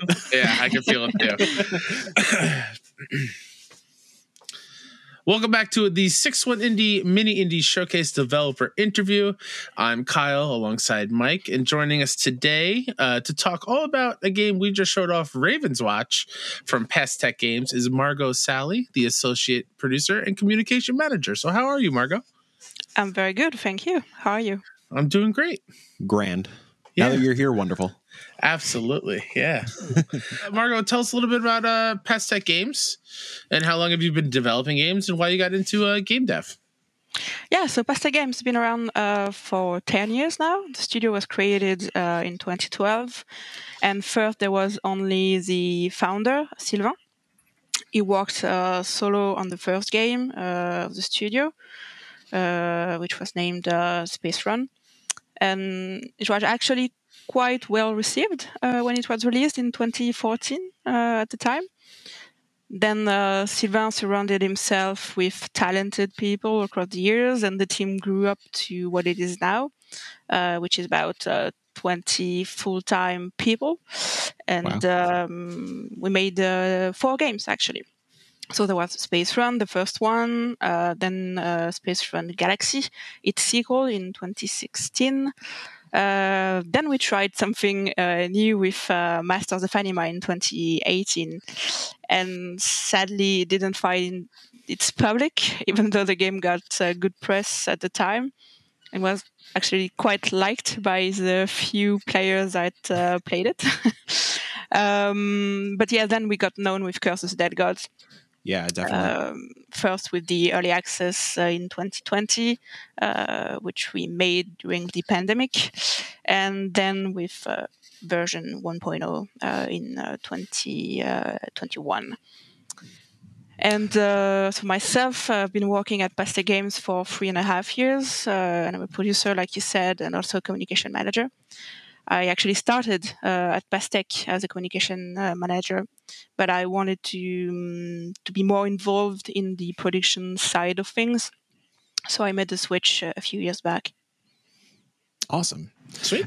And yeah, I mean, congrats on Curse of the Dead Gods. It was such a hit, especially during the pandemic when everybody like was really hungry for games. Like it seemed like things were slowing down. And then I feel like Curse of the Dead Gods kind of like came out of nowhere and everybody was talking about it. So like kudos to you guys and like everybody on the team we are fans ourselves. So yeah. Thank you.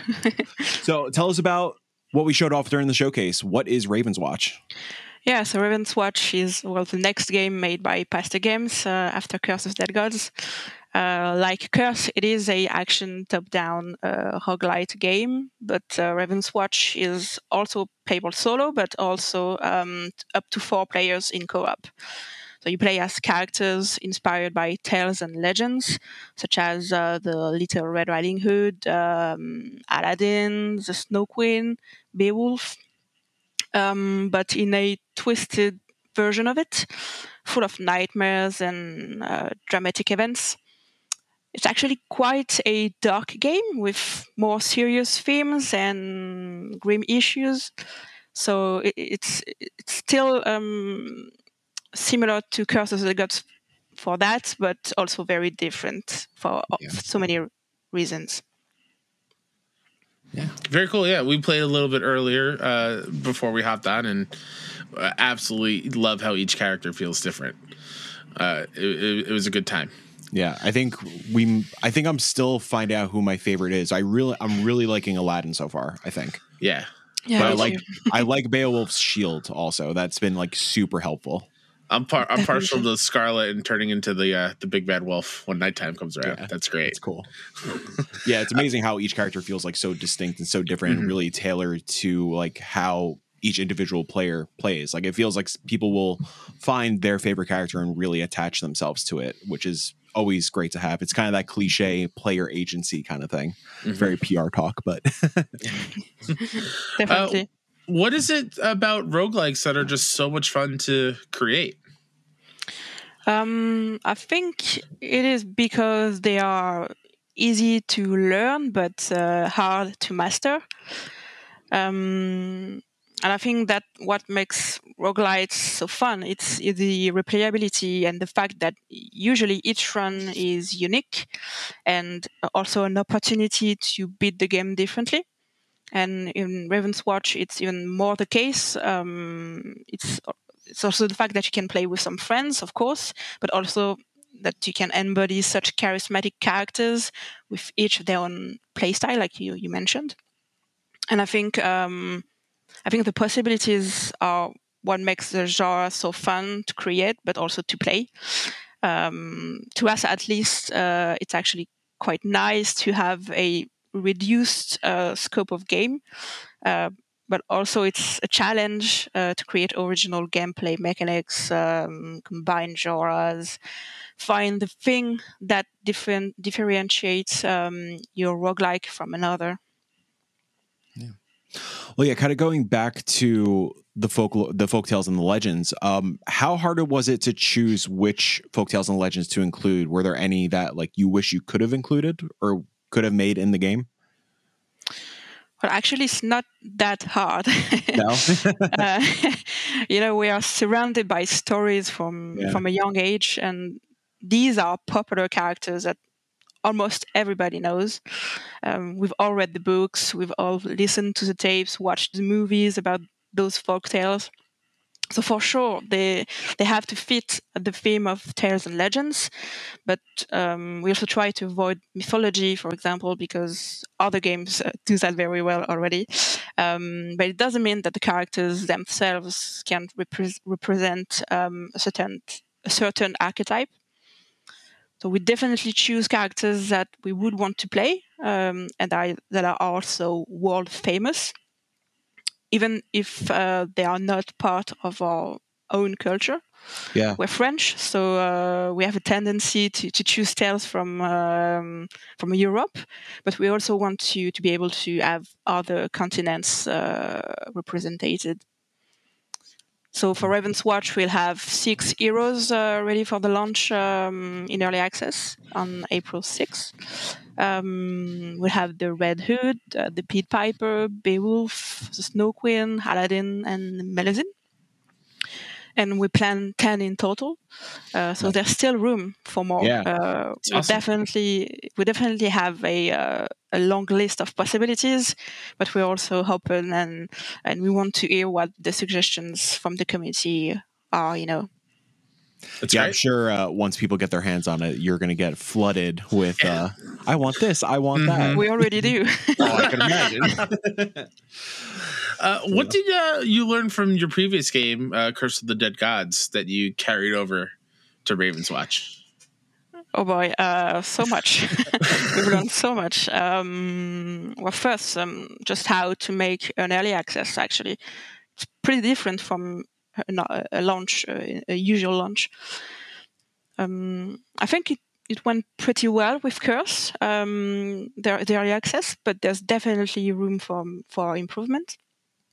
And launching a game is in early access is always stressful. Launching a game is always stressful, but in early access, it's something else. But you learn so much in the process about the game, about the players, about what they want, and how to handle certain situations. So I think it's really, really great to have had this experience with Curse, and now we can continue this with Raven's Watch. What we'll learn also, well, of course, the genre itself, the roguelike genre.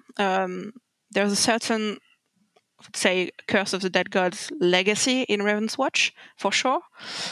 Having made a roguelike before definitely helps when you want to make a second one. Yeah. I think overall we're just better prepared, and we know the genre quite well, so it's easier to iterate on it. We give a lot of importance to the game feel, especially during the fights. So that's kind of one of Pastech's trademark, actually, intense and challenging combat.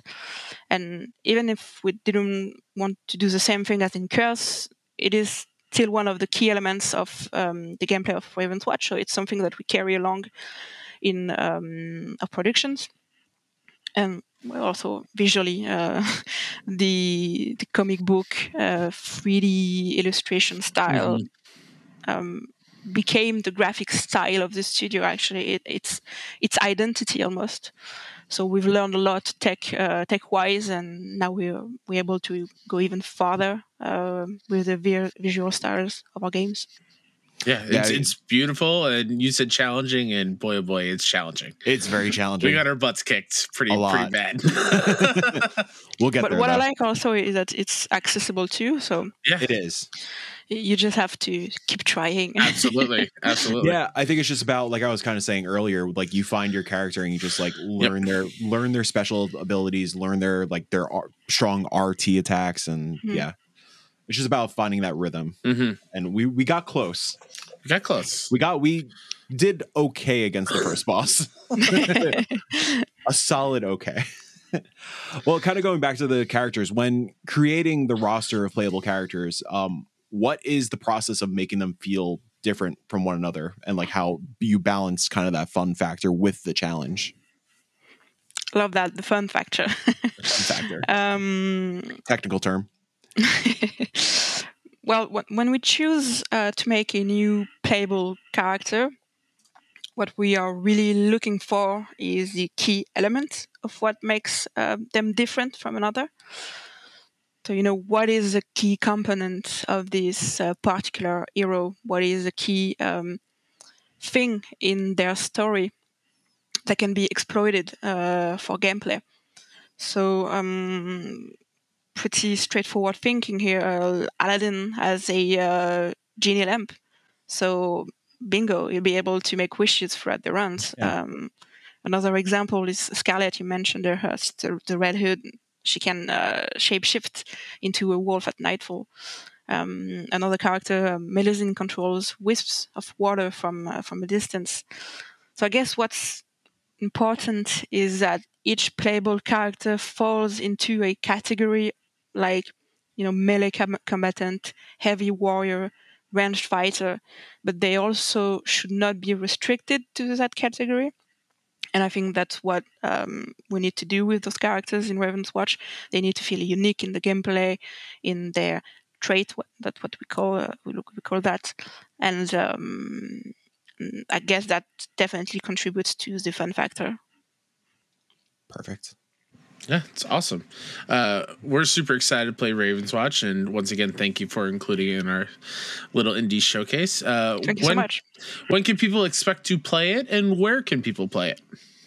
Yeah, so the game will be released in early access on April 6th of this year on Steam.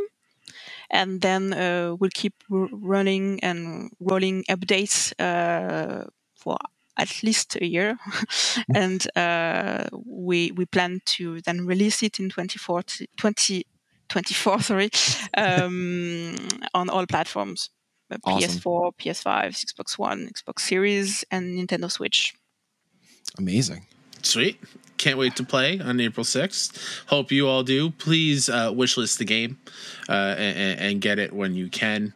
Thank you again, Margot, and thank you everyone for watching our continued mini indie showcase developer interviews, and of course the showcase itself. Please head over to 61indie.com/showcase for our full rundown of all 33 incredible games we showed. And play more indie games. We love you. See you later. Bye. Bye-bye. Hello and welcome to another developer interview tied to the Mini Indie Showcase. Today we're with the Flipfly team. We got Chell, we got Jin, we got Angela, and Kyle on the 61 Indie side. I forgot about that. Flipfly, you're developing Whisker Squadron Survivor, my dream game, as your local Star Fox dork and fanatic. So thank you. Have any of us three played Star Fox before? That's a great question. That makes me so happy.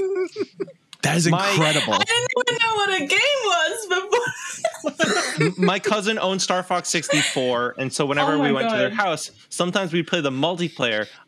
We didn't own it, so I suck at it. Hey, there it is. And then I at some point decided to borrow it, and man, I can't save Falco's ass in the first level. I can't save Slippy's ass in that level where that robot thing, and then you got to go save. Man, I can't even get to Macbeth, which is the thing that my cousin quotes the most. Macbeth sucks. Macbeth's the worst goddamn level. So I never got the good ending. Fair. Well, you'll get the good ending in Whisker Squadron Survivor. Not yet. Who wants to tell me what Whisker Squadron Survivor is? Angela? Oh wow, it's getting passed off to me. So the way that we've been describing it is it's really like the love child of Star Fox and Vampire Survivors. So it's a roguelite. You are a feline pilot, and you're trying to clear this area of our enemy, the Swarm. So you're picking up their scrap and leveling up your items and your ship, and just generally kicking some bug ass. Hell yeah. Sweet. So go ahead. Sorry, Mike. As a huge fan of your previous title, Race the Sun, what makes an on rails ship game the most fun? Because Race the Sun is one of those things like one more run, and how do you transform that into another whole game? I don't know, Jin, do you want to talk about this one? Otherwise, I can give a little bit of my input on this. Yeah. Like, to be honest, I will be honest, like, I didn't play games for like 5 years before I started working for Flipfly. No, but it's because I have like really bad RSI, and then like when I play games, it's like just my arm just gave out. So I had to ask Aaron, like, hey, Aaron is our boss, like, hey, is it okay if I work in games but I don't play games? But like so the only games I play now is Race the Sun and Whisker Squadron. The only games that exist, obviously, outside of the other 32 games that we showed off during the showcase. Duh. I wouldn't know. So like in meetings, everyone has to give thoughts on, how can we improve the game? And like Aaron's always like, Jin, what do you think? And I have zero thoughts. So I just know how to make things look nice. So like gameplay, I'm going to have to pass it off to Chell or Angela. I'm so sorry. So Race the Sun came out like 2012, I want to guess. I'm going to be honest. None of us worked on the game back then. Okay. I was in high school, and then when I started working on Whisker Squadron, what are you baby? Anyways, I was in high school in 2012, and I graduated that year. And then so when I worked on Whisker Squadron, I'm like, holy shit! I'm working with the Race the Sun people. I've had this game in my library for like a decade. Oh my god! Yeah, I know, right? So I'm like, wow, that's wild. And also, they're great. I love my team. Everyone's super nice. Fans. But I do like roguelikes. Granted, I am terrible at things that involve flying. I feel like a good roguelike has variety, and like there are different upgrades you can get, and there are different weapons, and each pilot has their own ability. I think they have their own kind of like passive ability, and so I like shotguns in general because I can't aim for beans, and so I like the shotgun. And like the standard rifle is pretty solid, but there's also like a Gatling gun which has like a wind up and a pulse laser which you charge. It makes me think of the Kirby air ride plasma weapon. Hell yeah! But I don't know. And then you have different upgrades, and so there are different things that kind of like influence the way you play, and you can kind of make different builds. But I'm not great at this game, and so I still haven't made it past like level 5. I haven't spent the upgrades because I'm mostly just playing. How far have you made it in the game, Angela? I have beaten it, but less than a handful of times. Oh my god, Angela's a gamer. You know what I'm saying? I've gotten past level 2 once. I can't. Oh, you haven't gotten past level 2? Okay, I'm definitely better than you. I haven't spent any of the upgrades because I use Jin mode. Yeah, where you can't die. Jin mode is God mode. Yeah. Yeah, I've been playing behind the scenes a little bit, thanks to you guys and Angela for giving me keys. And I think the furthest I've made it was 6. I think that's pretty good. Wow. It's pretty good. Yeah, pretty good, first try as well. God damn. Yeah. And yeah, I think a lot of that is to the credit of like me being a lifelong Star Fox fan, and what I can say, and this goes for Whisker Squadron Survivor and what I've played of Whisker Squadron proper, if I could call it that, is that you guys really nailed the feel and the vibe of what a game like this should feel and look and sound like. So like Jin, you're the artist. Chell, you are the sound composer. I kind of want to start with the sound. This soundtrack rips. It's so thank good. you. That makes me really happy to hear. Yeah. It's so tell cool. me a big. It sounds like like 80s inspired like power rock with like shredding guitars and stuff. Can you tell me a bit about that? Like what the inspirations were? So when I was trying to basically pitch myself working on this game, and I had followed it on Twitter for a hot minute, and I asked after getting to know Aaron, not immediately, I tried to see if they needed someone. If they already had someone, I mean, they've been working in the industry for a decade, then all good. I would be more than happy to support the games from like the side and cheer them on. But they didn't have anyone. They were like, you could use someone to write music for the trailer, and somehow. This doesn't happen very often. I had like an entire song idea fully formed in my head. And the first song that you hear when you play Whisker Squadron Survivor is also another song. I was washing the dishes and I was like, I have an idea. I gotta finish the dishes so I can put this down before I forget. And I guess I wanted to sound kind of like heroic and actiony, and I thought of like the sort of strings, and I kind of took some influence, of course. I was like, I should listen to the Star Fox soundtrack, which, to be honest, I'm not a fan of. There's like 2 good songs in Star Fox 64, and I was like, all right, well, I decided to like look into other things, and then artistically, it started to go into like a sort of like a vaporwave, synthwave kind of vibe. Yeah. And I had written some of those songs previously, and so with originally with before Whisker Squadron Survivor was an idea that we had like your standard level, and then you would fight a boss at the end, and so I had a standard flying version of the song and then a boss version of that same song, which was like heavy metal versions, where I had my friend Tiago Rodriguez would record guitar, and that I'd switch out instruments to be like way more guitar and heavier drums and stuff like that. But I kind of just worked off of like whatever kind of like themes that we were building on, and then when we did Whisker Squadron Survivor, I'm like, I already wrote all this music. We're just gonna use that.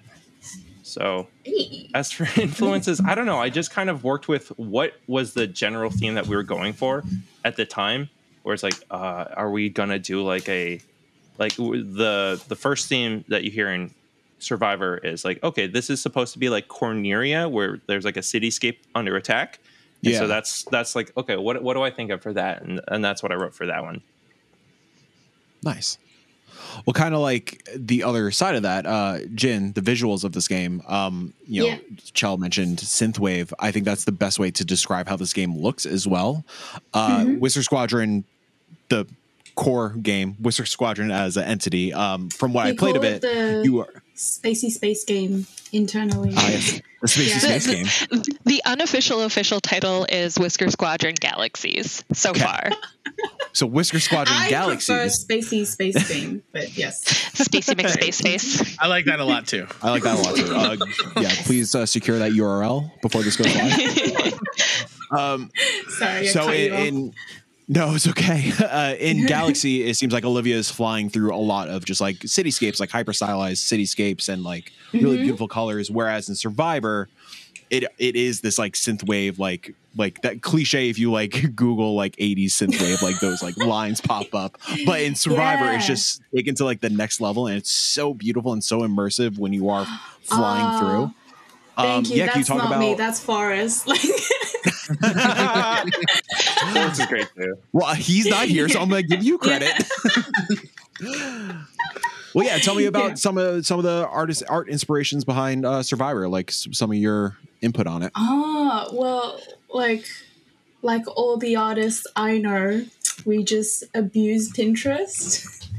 Aaron has Aaron has a Pinterest board for all of the influences that he has for the visuals for the game. And like me as an artist, like I just always have to kind of guess what he likes. So yeah, just kind of go into the deep dives. And so like I talk about this with him often because I'm my arms are getting better. I'm trying to play more video games, and I'm trying to ask like, what are some games that I can add to my visual library? But it's been like a very big learning curve for me to adapt to the art style of Flipfly, because I don't know if you guys know, but the way that I started working for Flipfly was like I just tweeted like, hey guys, I'm literally so unemployed right now. Someone please hire me. And it was just not the unemployment part, but like the story. Yeah. And like I just posted some work that I did for my final year in university. And it was it just so happened that Aaron was working on another game at the time. It's not released or anything. We just kind of put that on the back burner for now to focus on Whisker Squadron. Sure. Yeah, it's like a fishing game. It's kind of like Animal Crossing, like inspired.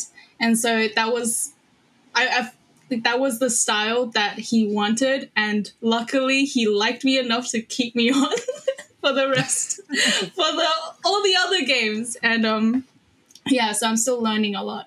But I feel like for Whisker Squadron, a lot of our influence comes from this other guy that did some artwork for us, Space Goose, on Instagram and Twitter. And so he's known for making these really beautiful line drawings of spaceships that's inspired from daily objects. So he would turn like a jar of Vaseline into a spaceship.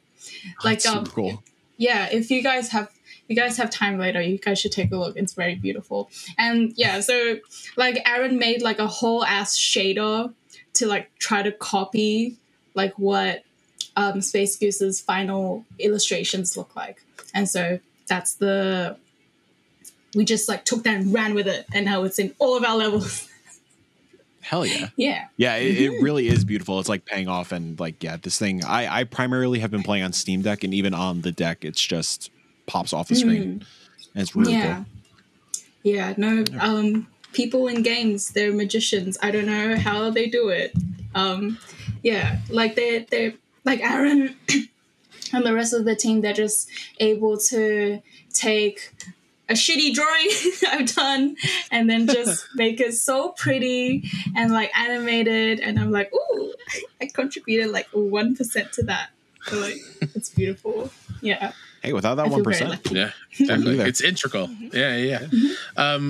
Angela, can you discuss the switch of prioritizing survivors over Galaxy, or AKA the Spacey Space game? Yeah, definitely. So I think during the development of Spacey Space Galaxies, we really started to deviate, and it's really just became clear that an on-rails shooter needed to be its own function. So we're still working on Galaxies that's still going to be released, but we felt that it made more sense to break apart the space adventure game and then the on-rails shooter. Sweet. Yeah, was it a tough decision to kind of like go into this new project and put Whistler Squadron Galaxies like not on the back burner, but like prioritize the new vision of it first before Galaxies? Like, was there ever the idea of like getting Galaxies out the door first and then do Survivor? Yeah, I think there was a lot of discussion about that. Feel free to jump in, Jen or Chell. I came on after the decision had already been made, so I wasn't part of those discussions. But from my understanding of the situation, and even what it is now, is, we had a Kickstarter, and we really wanted to make sure we're still fulfilling all of our Kickstarter's promises that we've made to them. So a lot of the things that were promised with Whisker Squadron Galaxies, they're also getting for Survivor. They're still getting a key for both games, and we're getting all of those backers in the credits and all of that fun stuff. So I think, because I kind of remember some of this, but essentially game development is very rarely a point A to point B kind of road. It's a lot of things where you tweak and you find things. Because I remember earlier in playtesting, I'm like, wow, I feel like you run out of ammo like super fast, and it was really frustrating. and so we took a lot of time to tweak things, and so we have like this idea of this big campaign that's promised in the Kickstarter that we said, and a lot of influences where with like Star Fox and like sort of maybe things like Slay the Spire, where you're like, okay, you're going to pick different nodes to go to. And so like, that's like, we're gonna do that. So we're not scrapping any of that work. Oh, of course. But a lot of, I think partially was just like when playing around with level builders and stuff like that. Not that I had anything to do with this part.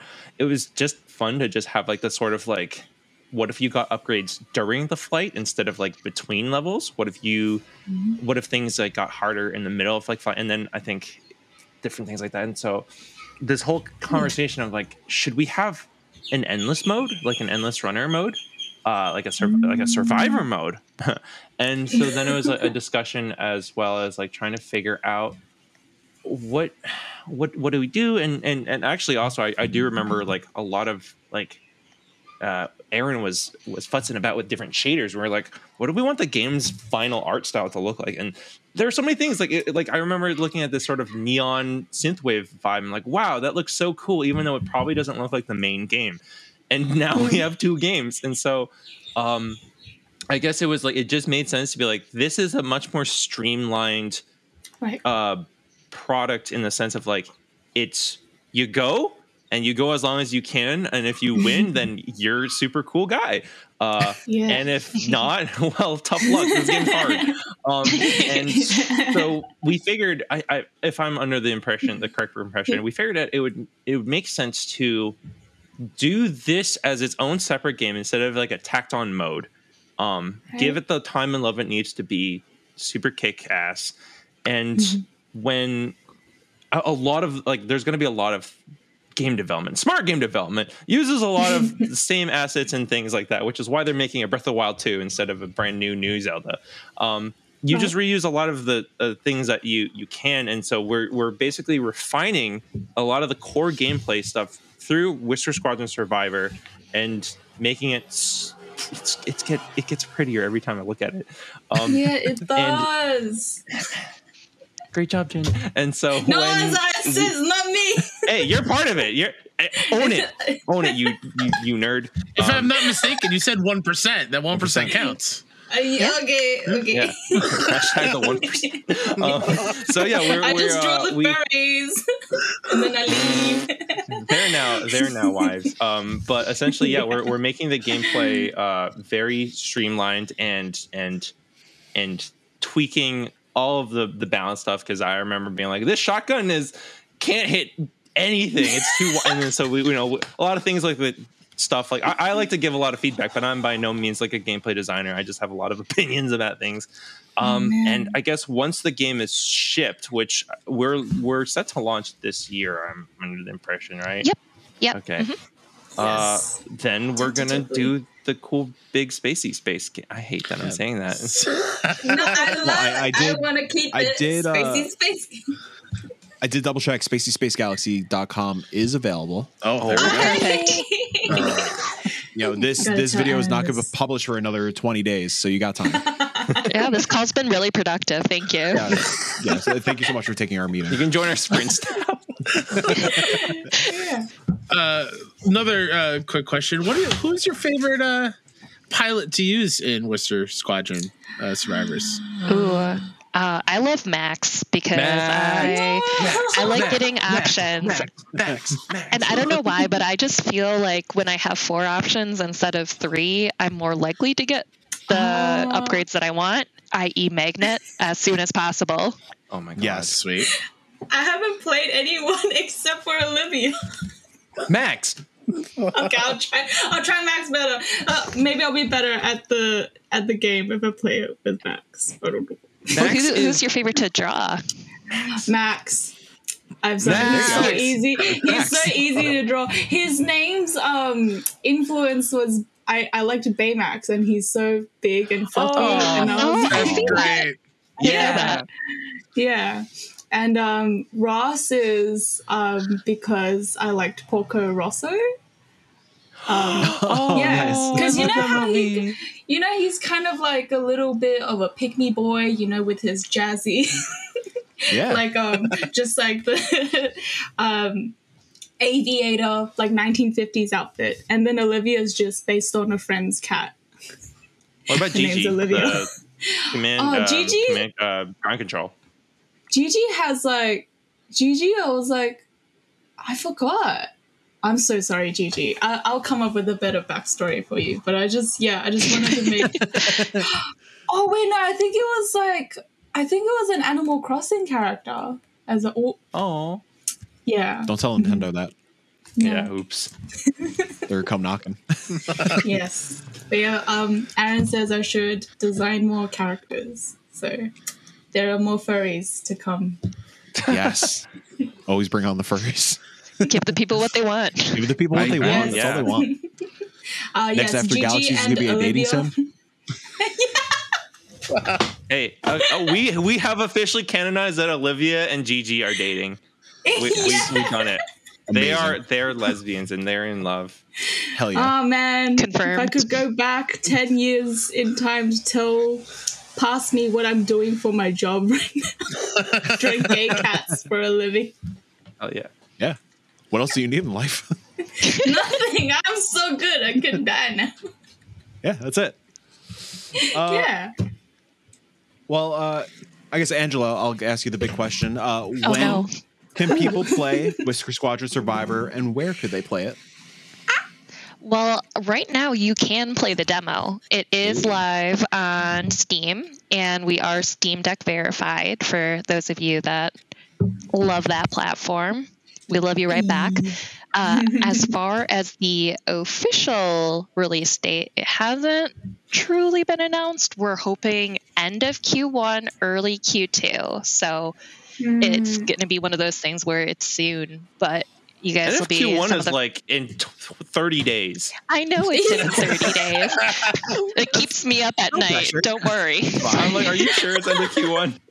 It keeps extending every time I ask the team. It's like I thought it was like supposed to be Jan 30th, like last year. There is not a single game that launches when they say they're going to launch. I'm like when I work with clients, I ask them what their general timeline is. I'm like, yeah, we're going to try and launch like next year into Q2. I'm like, all right, I'll see you in 4 years.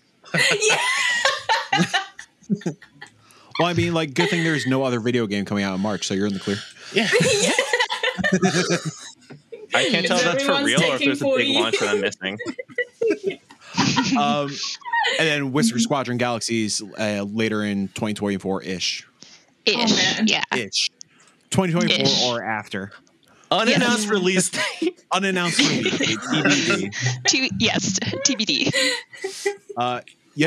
Thank you guys so much for hanging out. As a Kickstarter backer for Whisker Squadron, I appreciate you all greatly. It was a pleasure getting your email, Angela, and your submission for being a part of the showcase.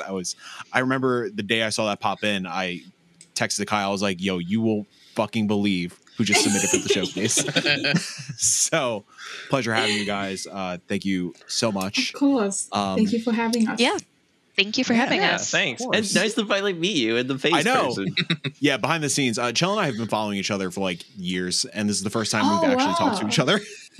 Oh man, I should start listening to this so I can learn more about games. Yes, like, subscribe, share, all that good stuff. Yeah. But more importantly, go play the Whisker Squadron Survivor demo, wishlist it, and tell your friends all about it. Until then, goodbye. Fly on. Yes. I don't know. I just made a flash face for you guys. Yeah. Fly on is good. Yeah. Trademark that quick. Talk to me, Space Goose. Hello, everybody. Welcome to a mini indie showcase bonus content interview. Today, we are with Bastien Bernand, developer behind Sklash. Hello, everyone. Thanks for having me here. Yeah, thank you for coming along. And of course, I'm Mike. Kyle's here, but we're not the important ones here. Nope. You've got enough of us during the showcase. Yeah, you got enough. Bastien, granted, we are filming this a couple weeks before the showcase, but hey, how's it feel showing your game to people? Actually, it feels great. It's really cool to have opportunities like this, and I'm always glad to see people's feedback, to see what they say about the game. Always a great event. Like I like the showcase, like especially when there are interviews. It's really fun. Yeah. Thanks for making this. Of course, absolutely. Thanks for making the game. Yeah. Yeah. Speaking about the game, I want to start off with a little bit about like your journey as a game dev and Bevel Bakery. How'd that all start? Yeah, sure. It all started, me and my two teammates, Victor and Eloise, we were in game design studies in our city, in Lyon, in France. So Sklash was basically our second year project. So this was a time where we could propose projects like we wanted. And I was like, yeah, I'm tired of making just demos and prototypes. I'm going to choose a small concept, but I'm going to make it from A to Z, and I'm not going to sell it. That was the idea and intention. And also we were like, yeah, and we were playing a lot of fighting games with friends at the time. And we're like, how would it be like if there was a fighting game where like you could just attack and you would die in one hit? And like kind of a bit like how it's called, the game where Dropkick, maybe you heard about it. Yeah. Yeah, but we wanted to do something different, something more about souls and maybe with some parry and stuff. And so, yeah, the project continued in third year and it scaled up a little. And also we didn't realize how much work it was to actually finish the game. Like, it's crazy. And we're bad, so it takes more time. We continued it after our studies. So we didn't actually make a studio because that's really annoying thing to make. It's also an administrative nightmare. You have to have a vision for the next years. We just wanted to, we make Sklash, we release it, we do something else with our lives. Yeah. And so we still have chose a name in the end because we needed it for with our partners, our publishing partners that we ended up having that helped us really speed up things, marketing and development and stuff. And so, yeah, we're here. It's almost 4 years later. Hopefully it's going to come out this time because I'm tired of it. I like the game, but really it's just like... I can't imagine. It's not moving fast because our code architecture is a nightmare, and so it's really annoying to make any change there. And so, yeah. That's where we are. Nice. I'm personally more focused on art, game design, and development. Since we have three, we kind of had, be one-man armies, each one. So we learned a lot on the way. I'm really glad I acquired all the skills I have, even though I don't trust my skills in a professional environment. But we got here, and so I'm glad so far. I mean, you're close to 4 years in the making. How does it feel being near the finish line? Relieved, really. Yeah. Especially in this type of project, because I can't really say what's be like the experience of being an employee in a bigger studio working on just your tasks, what you're doing. But when you've spent 4 years doing everything on the project, from marketing to development to the little icons for the controllers to making sure all the characters in the font work well, to like it's. I want the game to release. I like the game, but I like it. But it's been a lot of work, unpaid work. So I really, even if it doesn't make money, I just want to do something else in my life now. Everybody buy this game. Yeah, I can't imagine. I will still make games, but just something else. 4 years on anything is a lot of time. So like we get that feeling. That was a mistake for people listening here. Make smaller projects, please. Don't do that. No, actually, you know what? That was intention. It was supposed to be a small project, but we knew that fighting games were a lot. Mm-hmm. What made a samurai fighting game so appealing? Like, why samurais? That's just a good question, actually, because we didn't think of samurais first. The idea was this one-hit KO fighting game stuff, but it wasn't samurai, I think. But very quickly, we realized that it was fitting well. Like, we weren't sure what theme to go with. We were confident in building a whole new theme or artistic direction at the time. We were like, let's go with samurais. People like samurais anyway, and it really fit this solemn, poetic, slow-paced fight where you kill in one shot. Like, it all was fitting very well, so we just chose it in the end. It really worked for. And it kind of paid off in the end because, like, since, going back, like, thinking about the past almost 4 years, like, Sekiro is a massive game that people love. Obviously, it's like Ghost of Tsushima. Playing it currently is really cool. Ghost of Tsushima, amazing too. So I think, you made the correct decision. Yeah. I believe too, in the end. It's cool. So take us back those 4 years. What were some of the key inspirations behind Splash? I mean, you were talking about a lot of, like, the fighting game inspirations, but I would just love to hear a little bit more about that. In terms of inspirations for the mechanic and the intentions of the game design, we really aiming at the couch party / fighting games side of the spectrum. So we're talking Smash Bros, Samurai Gun, Nidhogg, Two Strikes, who's kind of a concurrent actually. Really games like that we were playing at the time. Between two classes, we just connected the controllers and played some stuff. And so we wanted to do something inspired by this, but we are on twist. We have notably the stamina mechanic that we didn't see anywhere else. And so that's where it came from. As far as the theme and more globally art direction, animation and stuff go, then we looked at definitely there are some scenes that you're going to see that's that's Sekiro, for example. Samurai Champloo, also a big inspiration as far as the color scheme, the anime feel of the game goes. Okami, Eloise is a big fan of anime actually, so she's put a lot of it in the game, and I'm all for it. And so a few samurai movies that we saw also for the aesthetic, but since we're kind of not very realistic looking. I mean, it's not cartoonish, but it's very different still. But they were inspiration, of course. That's it. And since we had to make the characters, have just each their own fighting style with very marked different stances and their position, and their own animation fighting style, but they only one hit. It's not like they could do chain hit and stuff like samurai would do stuff.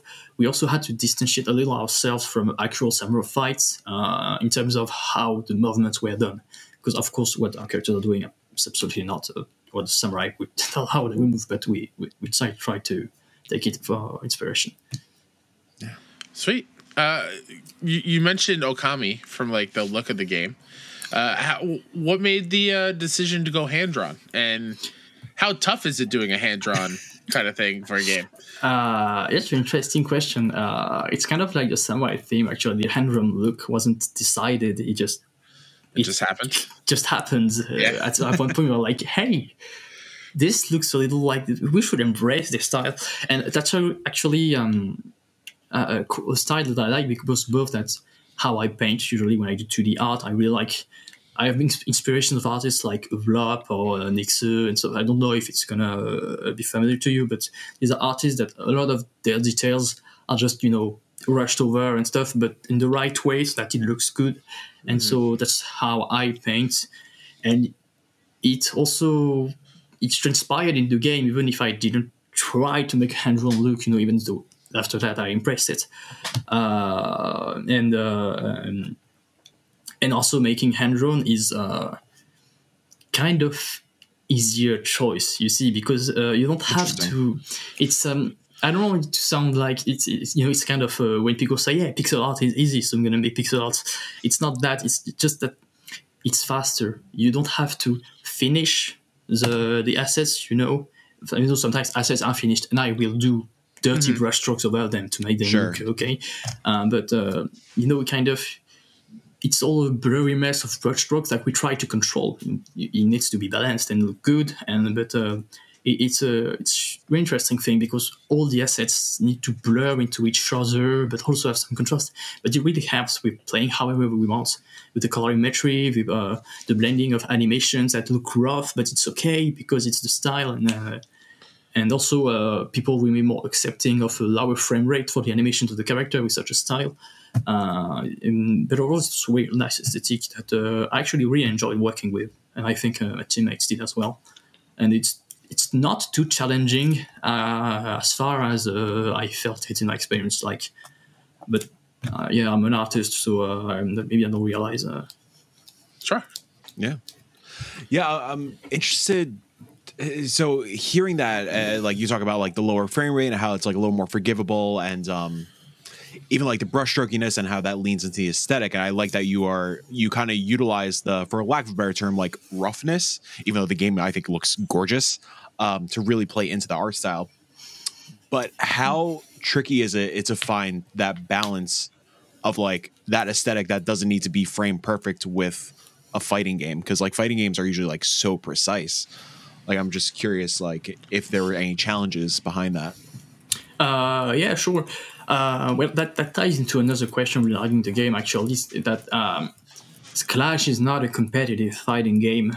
Sure. That was not our intention. I mean, we wouldn't mind if it was, but in our intention to make it some form of, more entry game into the fighting game genre, while keeping, it's classic. It's not a Smash Bros. Somewhere you're going to see two fighters, etc. But we made it more casual, made it more simple, a few mechanics and stuff. And of course, it's not as deep as Street Fighter. It's not as complex, it's not as tight as it is, but it's okay because we're not aiming for it to be played at Evo. So as long as people are having fun, and from what we've been testing, there are, couch fighting game, 5 minutes with your friend on the sofa, sword game and stuff. The objective is not to grind, watch YouTube videos, train, the frame data of the character. But we did our best for it to be tight and to be animations to be, choreographed, have a nice rhythm and stuff, and we try to do our work well.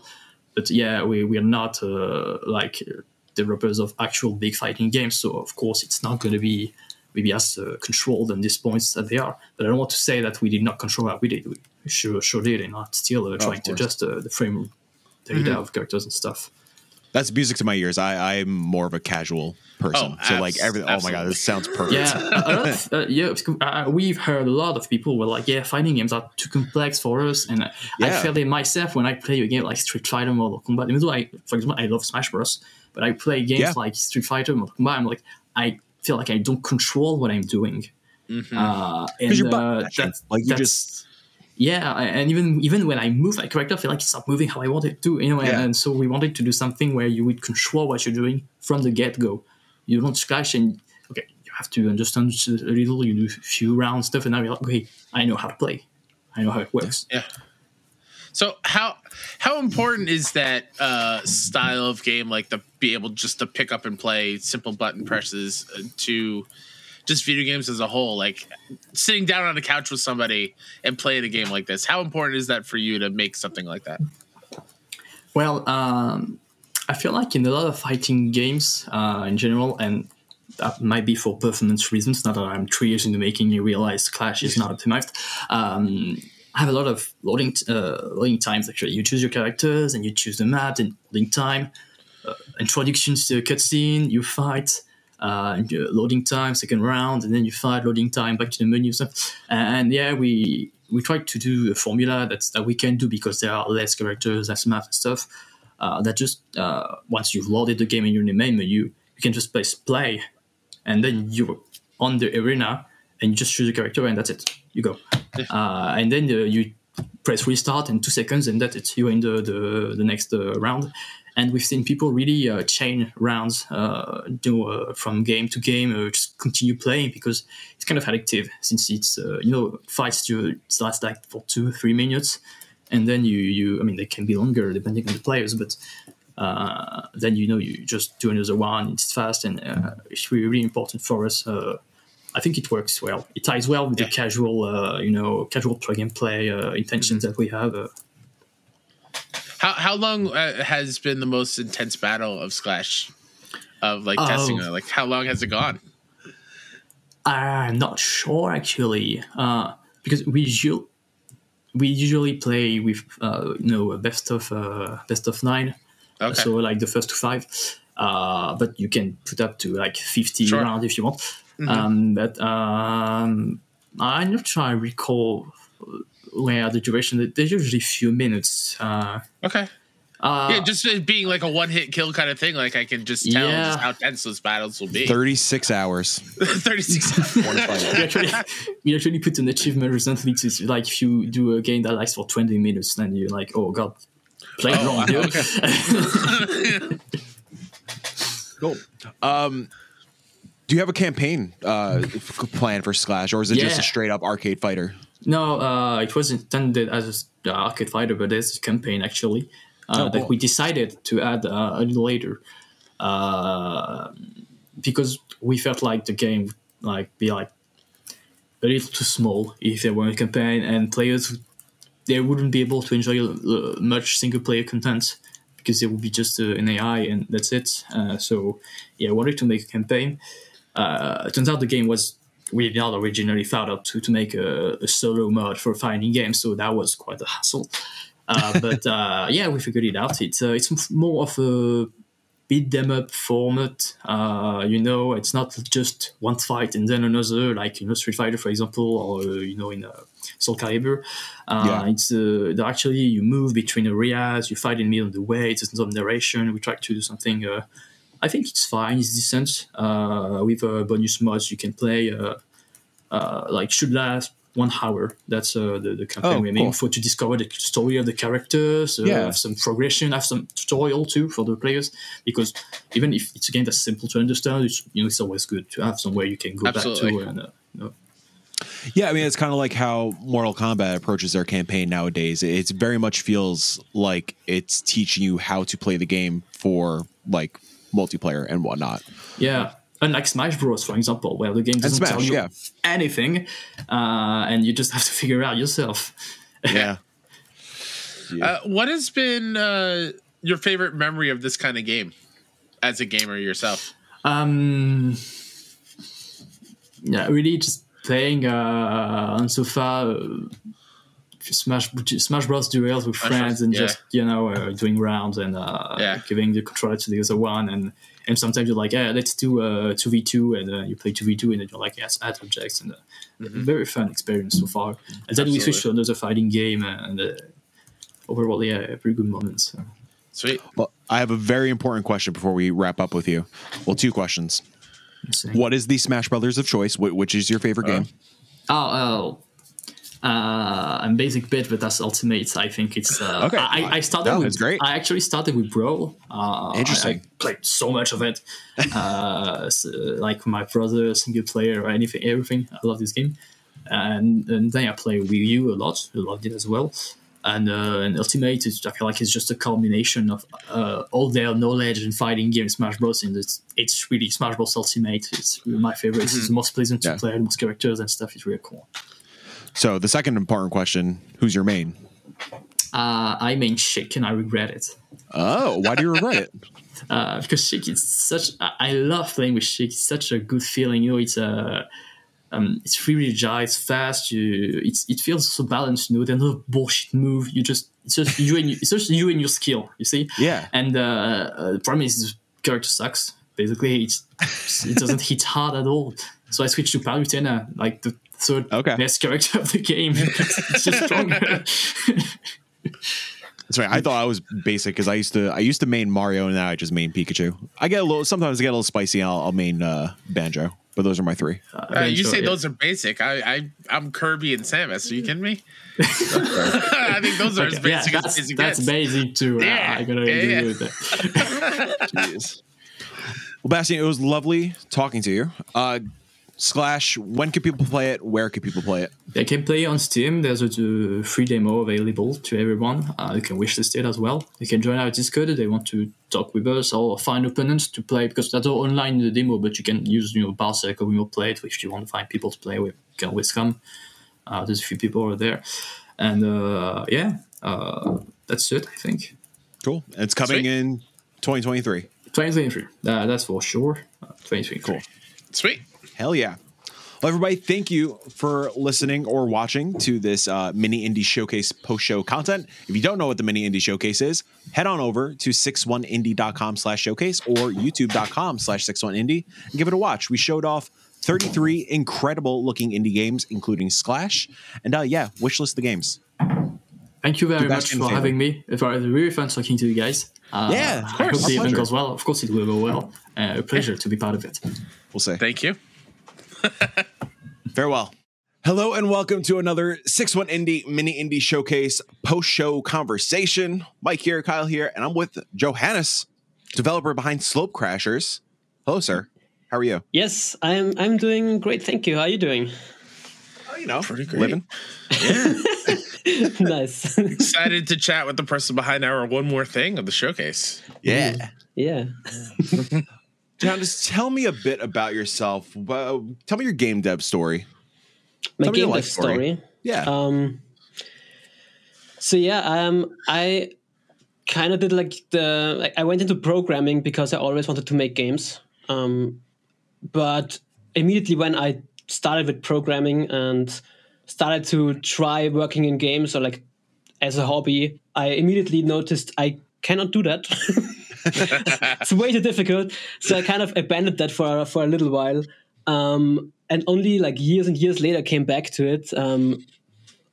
I would say maybe I evolved a bit with my skills, but I think it's mostly the tools. This was when Unreal Engine 4 became free. I was like, okay, I'll try it now. Mm-hmm. Yeah. And starting with that, I kind of put in lots and lots of hours into that because it was just fun experimenting with this whole thing. And I started dabbling around making my first idea was a survival game that I wanted to do. And after 2 years, I was going nowhere. So I was like, okay, let's do something small first. So I did some smaller mobile games and stuff. And at some point I was like, okay, I think I'm ready again for something bigger. And I started working on Slope Crashers. Because I really like these types of games and there are none. So I thought, okay, let's go. Let's do this. Yeah. It's a shame that something that I think we all grew up loving, from the cool borders to the SSX to the 1080. It seems like we are devoid of snowboard games, and it's so sad. And so when we saw Slope Crasher, like, yes, please. Immediately. Obviously, we all grew up loving, snowboard games such as SSX, 1080, Snowboard Kids, Cool Borders from the PS1 back in the day. What made you want to hop in and make your own love letter to snowboard and extreme sports games? I guess it starts with Snowboard Kids because that was one of the 3 games that we had as kids on the N64, and we had to play that for years. And luckily, it was a very fun game. Yes. So we played that a lot, and I don't know. It's just never kind of. I always played it again and again, and I always searched for another game like this. And there are some games that come a little bit close, like other snowboarding games, but maybe it's just the mashup of kart racing and snowboarding for me, that does it for me. And there is just nothing like that. But I also really like the SSX games, and especially all the physics in the SSX games. Like, I don't know, I came very late into that genre, like into that franchise, unfortunately, and I like played them in reverse. But it's like every time you go like in a looping or something, it's like, oh my god, this is so good. And yeah, so I thought, okay, I want a game like Snowboard Kids again, but I want to make it way like more dynamic, like the other like SSX games, for example. And that is kind of how I started. And yeah, I mean, it's been 5 years. Oh wow! So yeah, it has been a while. So yeah, I'm a solo dev of this project, and the first thing I did was the physics, and that took a while, but not too long. But yeah, after that, all the like art and stuff was something I didn't know anything about, because as I mentioned, I came from programming, and so I started the game very like, okay, that's easy. A snowboarding game, there's not much to it. There's like a little bit of snow, a little bit of rocks, a few trees here and there, and I can do that. My art skills will probably do that. And very quickly, I realized if I only focus on these 3 types of assets, then it's very boring. And I went way overboard with. You probably you saw the trailer. Like it's like in cities and desert and everything, and that's kind of the explanation why it's taking so long. But I'm coming to the finish line now with the game. That's awesome. I mean, that's kind of the cliche with any creative project. It's like a project is never done. Oh yeah, like you're just gonna keep adding stuff. That is very true. Are you doing the art yourself as well? Yeah. I mean, for somebody who didn't come from an art background, the game is gorgeous. Like even the key art behind you is like so beautiful. Okay, I'm not doing the key art. Okay. Well, the game itself is beautiful as well. Thank you.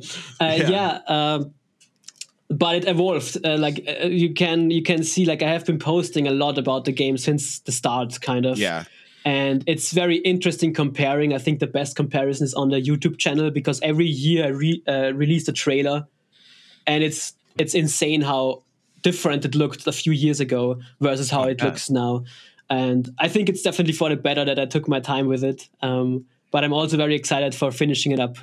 Oh, I bet. Yeah. Yeah, I think that's where I first caught wind of you and Slow Crashers. I think I saw like one of your tweets going around 2 years ago or something at this point. It must have been like, I think it was like right after lockdown or something. I was like, oh my God, this person is doing the damn thing. I was so excited. And I'll never forget the reaction I had with Kyle when I saw your submission come in for the showcase. I was like, Kyle, you're not gonna believe what fucking game came in. And I was so excited.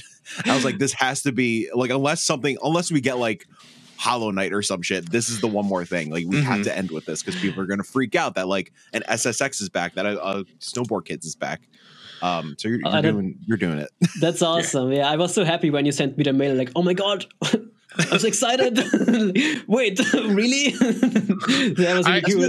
That's been the fun thing. Is like we're just like indie game fans, and it's just nice that like everybody's just excited to help each other out and just like help out the scene. That's awesome. Yeah.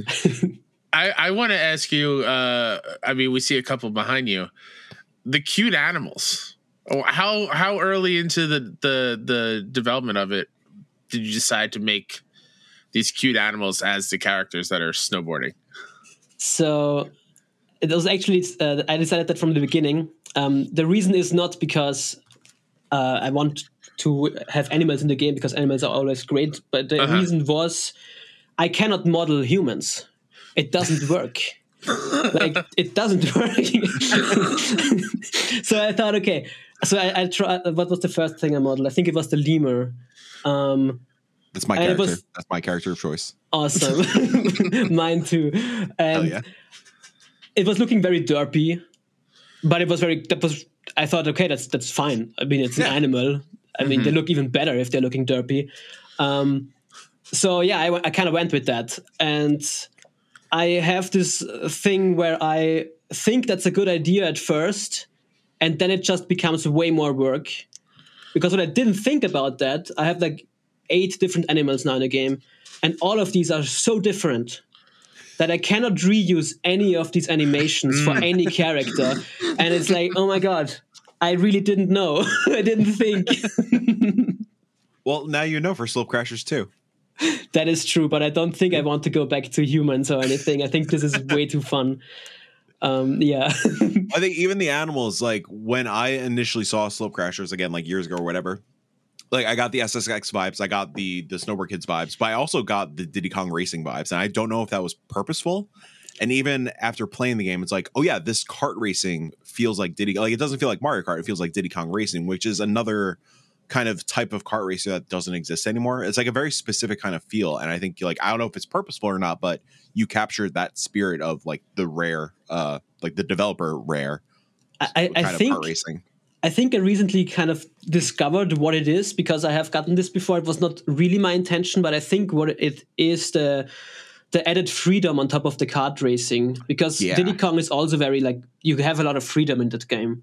And in Mario Kart, you don't really have that because every single place that you can drive to, Nintendo knows that you are driving there. And there are sections where you glide, there are sections where you jump or do a stunt, and there are sections where you drive or drift. That's about it. And it's good for what it is. Oh, of course. Yeah, I think with Slope Crashers, I add like a lot of dynamic to everything. Like you can do a stunt all the time. It probably won't work out for you if you do it like on a straightaway with no ramp or anything, but you can do it. And if you pull it off, then it's a reward for you because then you get boosts. So yeah, it's probably that like a little bit. Yeah. Yeah. I think you're right. Yeah. It's that kind of freedom that like, okay, I could go left where like it's kind of like a straightaway, but there's a rail on the right, and I could try to like get that like grind and get that little initial boost that maybe it's like a longer path, but if I get that boost, I'll sneak out ahead of time. Yeah. I think it's like pretty brilliant. Does more fun. Does each character have like their own like move set, like a special move or whatnot? Yeah, they all have their own stunts and also their special stunts and stuff. But I'm still like working a little bit more on this whole trick system because so many playtesters come from SSX or from Skate now, and they want way more stuff. They want like because I thought, okay, this is very simple. Let's just do like one button is like a trick, and it just chooses random tricks. And through to playtesters, it already evolved so that you can kind of set the controls so that you choose your tricks. And now there's like, I don't know, 8 directions, so 8 tricks. And now I'm enhancing it even more. So there's like way more stuff to do. Wow. Yeah, also I have to add this one trick now, the Christ air. I don't know if you know the Christ air. Absolutely, I know the Christ air. I recently like stumbled into like a TikTok rabbit hole where people atheists wouldn't believe this, and then and it's like the Jesus dressed character in Skate doing the Christ air, and then some people requested on my TikTok that I add what's it called on TikTok, the Steezus. I should add him to the game, and I was like, okay, I gave the capybara a T-pose, and I did this in a trick, and I made a video, and it had like more than 1 million views now. I'm like, okay, I have to add this now. So funny enough, I was telling Kyle last night, I don't know if you saw on TikTok as well, capybara is really big on TikTok right now. Yeah. So I was like, oh man, like between like the Christ air thing and capybaras, you got yourself a fucking hit. Like you're a sure on success. Yeah, but it's interesting. Like I have like capybara is always like kind of a meme animal for like the last few years. And it was like a meme already like a year ago, and I was posting consistently there, and the algorithm was like, no, not having it. And now I'm posting it, and it's like going crazy, and people are complaining in the comments, oh, the meme is dead, the meme is dead. I'm like, well, it looks like it is. Fine. Just give me views. It's fine. I don't give a shit. That's really funny. So you just said like some of your testers are coming from like SSX or Skate, like more of these like simulation, like loose simulation kind of like extreme sports games. We chatted with the developer behind Splash, another game in the showcase, and he was kind of explaining the similar kind of thing where like Splash is more akin to Smash Brothers, where it's a more simplified fighting game. Whereas like a lot of the testers or a lot of people they wanted something like Street Fighter or something a little more in depth. It sounds like you're kind of sort of embracing the Skate, I guess, comments or whatever. Like, is it a challenge to try to like flesh out that moveset even more? It is in a way because I don't want to make it more complicated for beginner players. That is kind of that's like the probably the hardest thing I'm trying to tackle with the game is the skill entry to be very low but have a very high skill ceiling. And there's always like so many learnings I have to do, and most of the learnings come from watching Twitch streams of players playing the demo or something. Which can be really frustrating. Of course. But I'm really like, that's kind of the most helpful thing in YouTube videos, to see where people are struggling and how can I explain the game better, because the game is not difficult at all. But it can be very overwhelming if you, like, for example, my first tutorial that I made for the game, people said that is like the end boss. They can't finish the tutorial. The game is way easier than the tutorial. I'm like, what did I do? So, a lot of learnings around that, and also like some settings. Like the game even asks you in the beginning now if you want more of a racer setting or like a trickster setting. Yeah, it's like more Mario Kart to like SSX games kind of. And for the simple setting, I keep like this random grab. On the other thing, it's like, hey, choose your tricks however you want. That's smart. But it's difficult trying to make a game fit multiple audiences. But we'll see. Maybe I'll get there. I think having that playstyle choice is probably the way to go. I mean, granted, at the end of the day, you can't please everybody. Like that's just, it is what it is. Yeah, but I've noticed that mechanic recently, or like that setting recently, and Kyle's gonna laugh at me because I always bring up this franchise. But Sonic Frontiers, for example, like brought on the shut up, Kyle. Had like, I forgot what they called it, but it was like, oh, you're a veteran Sonic fan that knows how to like move fast and all that stuff, or you want the more basic just run kind of thing. And I think I love that modifier. You're veteran Sonic. You know how to move fast. I forgot exactly what it says, but you know. No, I know. So I think that would work very well in an extreme sports like game. That like, you could tailor to the skate folks, but you can also tailor to the kart racers. Yeah. Cool. Well, we're gonna end with like the cliche, like, oh, where can you play it and whatnot. But you said something earlier. You said Snowboard Kids was one of 3 N64 games. What were the other 2 N64 games? Yeah, it was Mario Kart 64, of course, and Mario 64. Nice. Oh, yeah. That's a great 3 games. Yeah, those are good 3 games to keep you occupied for sure. It was definitely was like a lot of my childhood, those 3 games. And it's funny because like it took me years to finish these games. Especially back in the day, Mario 64 is a daunting task trying to get all the definitely stars. Or I remember Snowboard Kids, that was the only game that needed a memory pack, and we didn't have a memory pack. Oh yeah. And we also got like the Nintendo 64 so late in the life cycle that you couldn't buy anything anymore.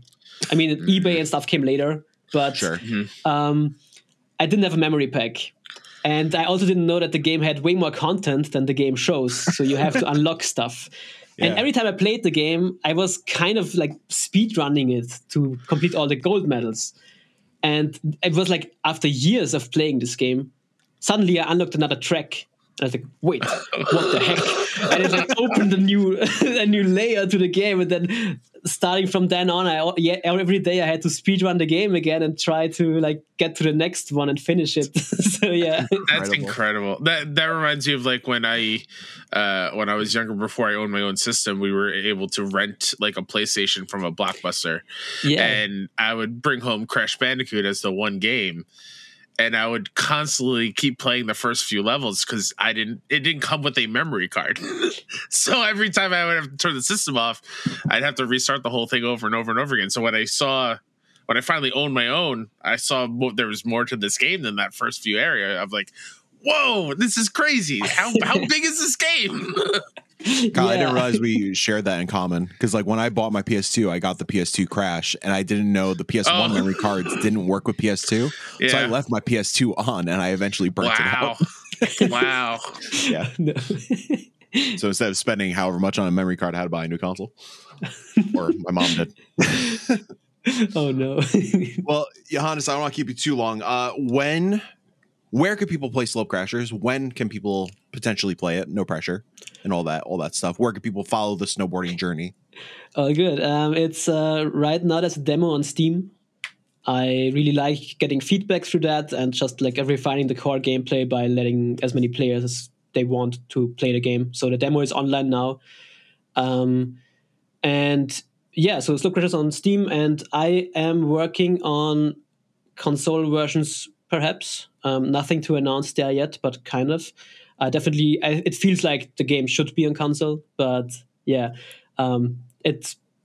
I don't know when it will be done. I'm aiming towards the end of this year right now, but yeah, it's also like kind of a hobby thing still. Like I still don't have a publisher or anything, so it's just like whatever time I can come up with, I work on the game, and yeah.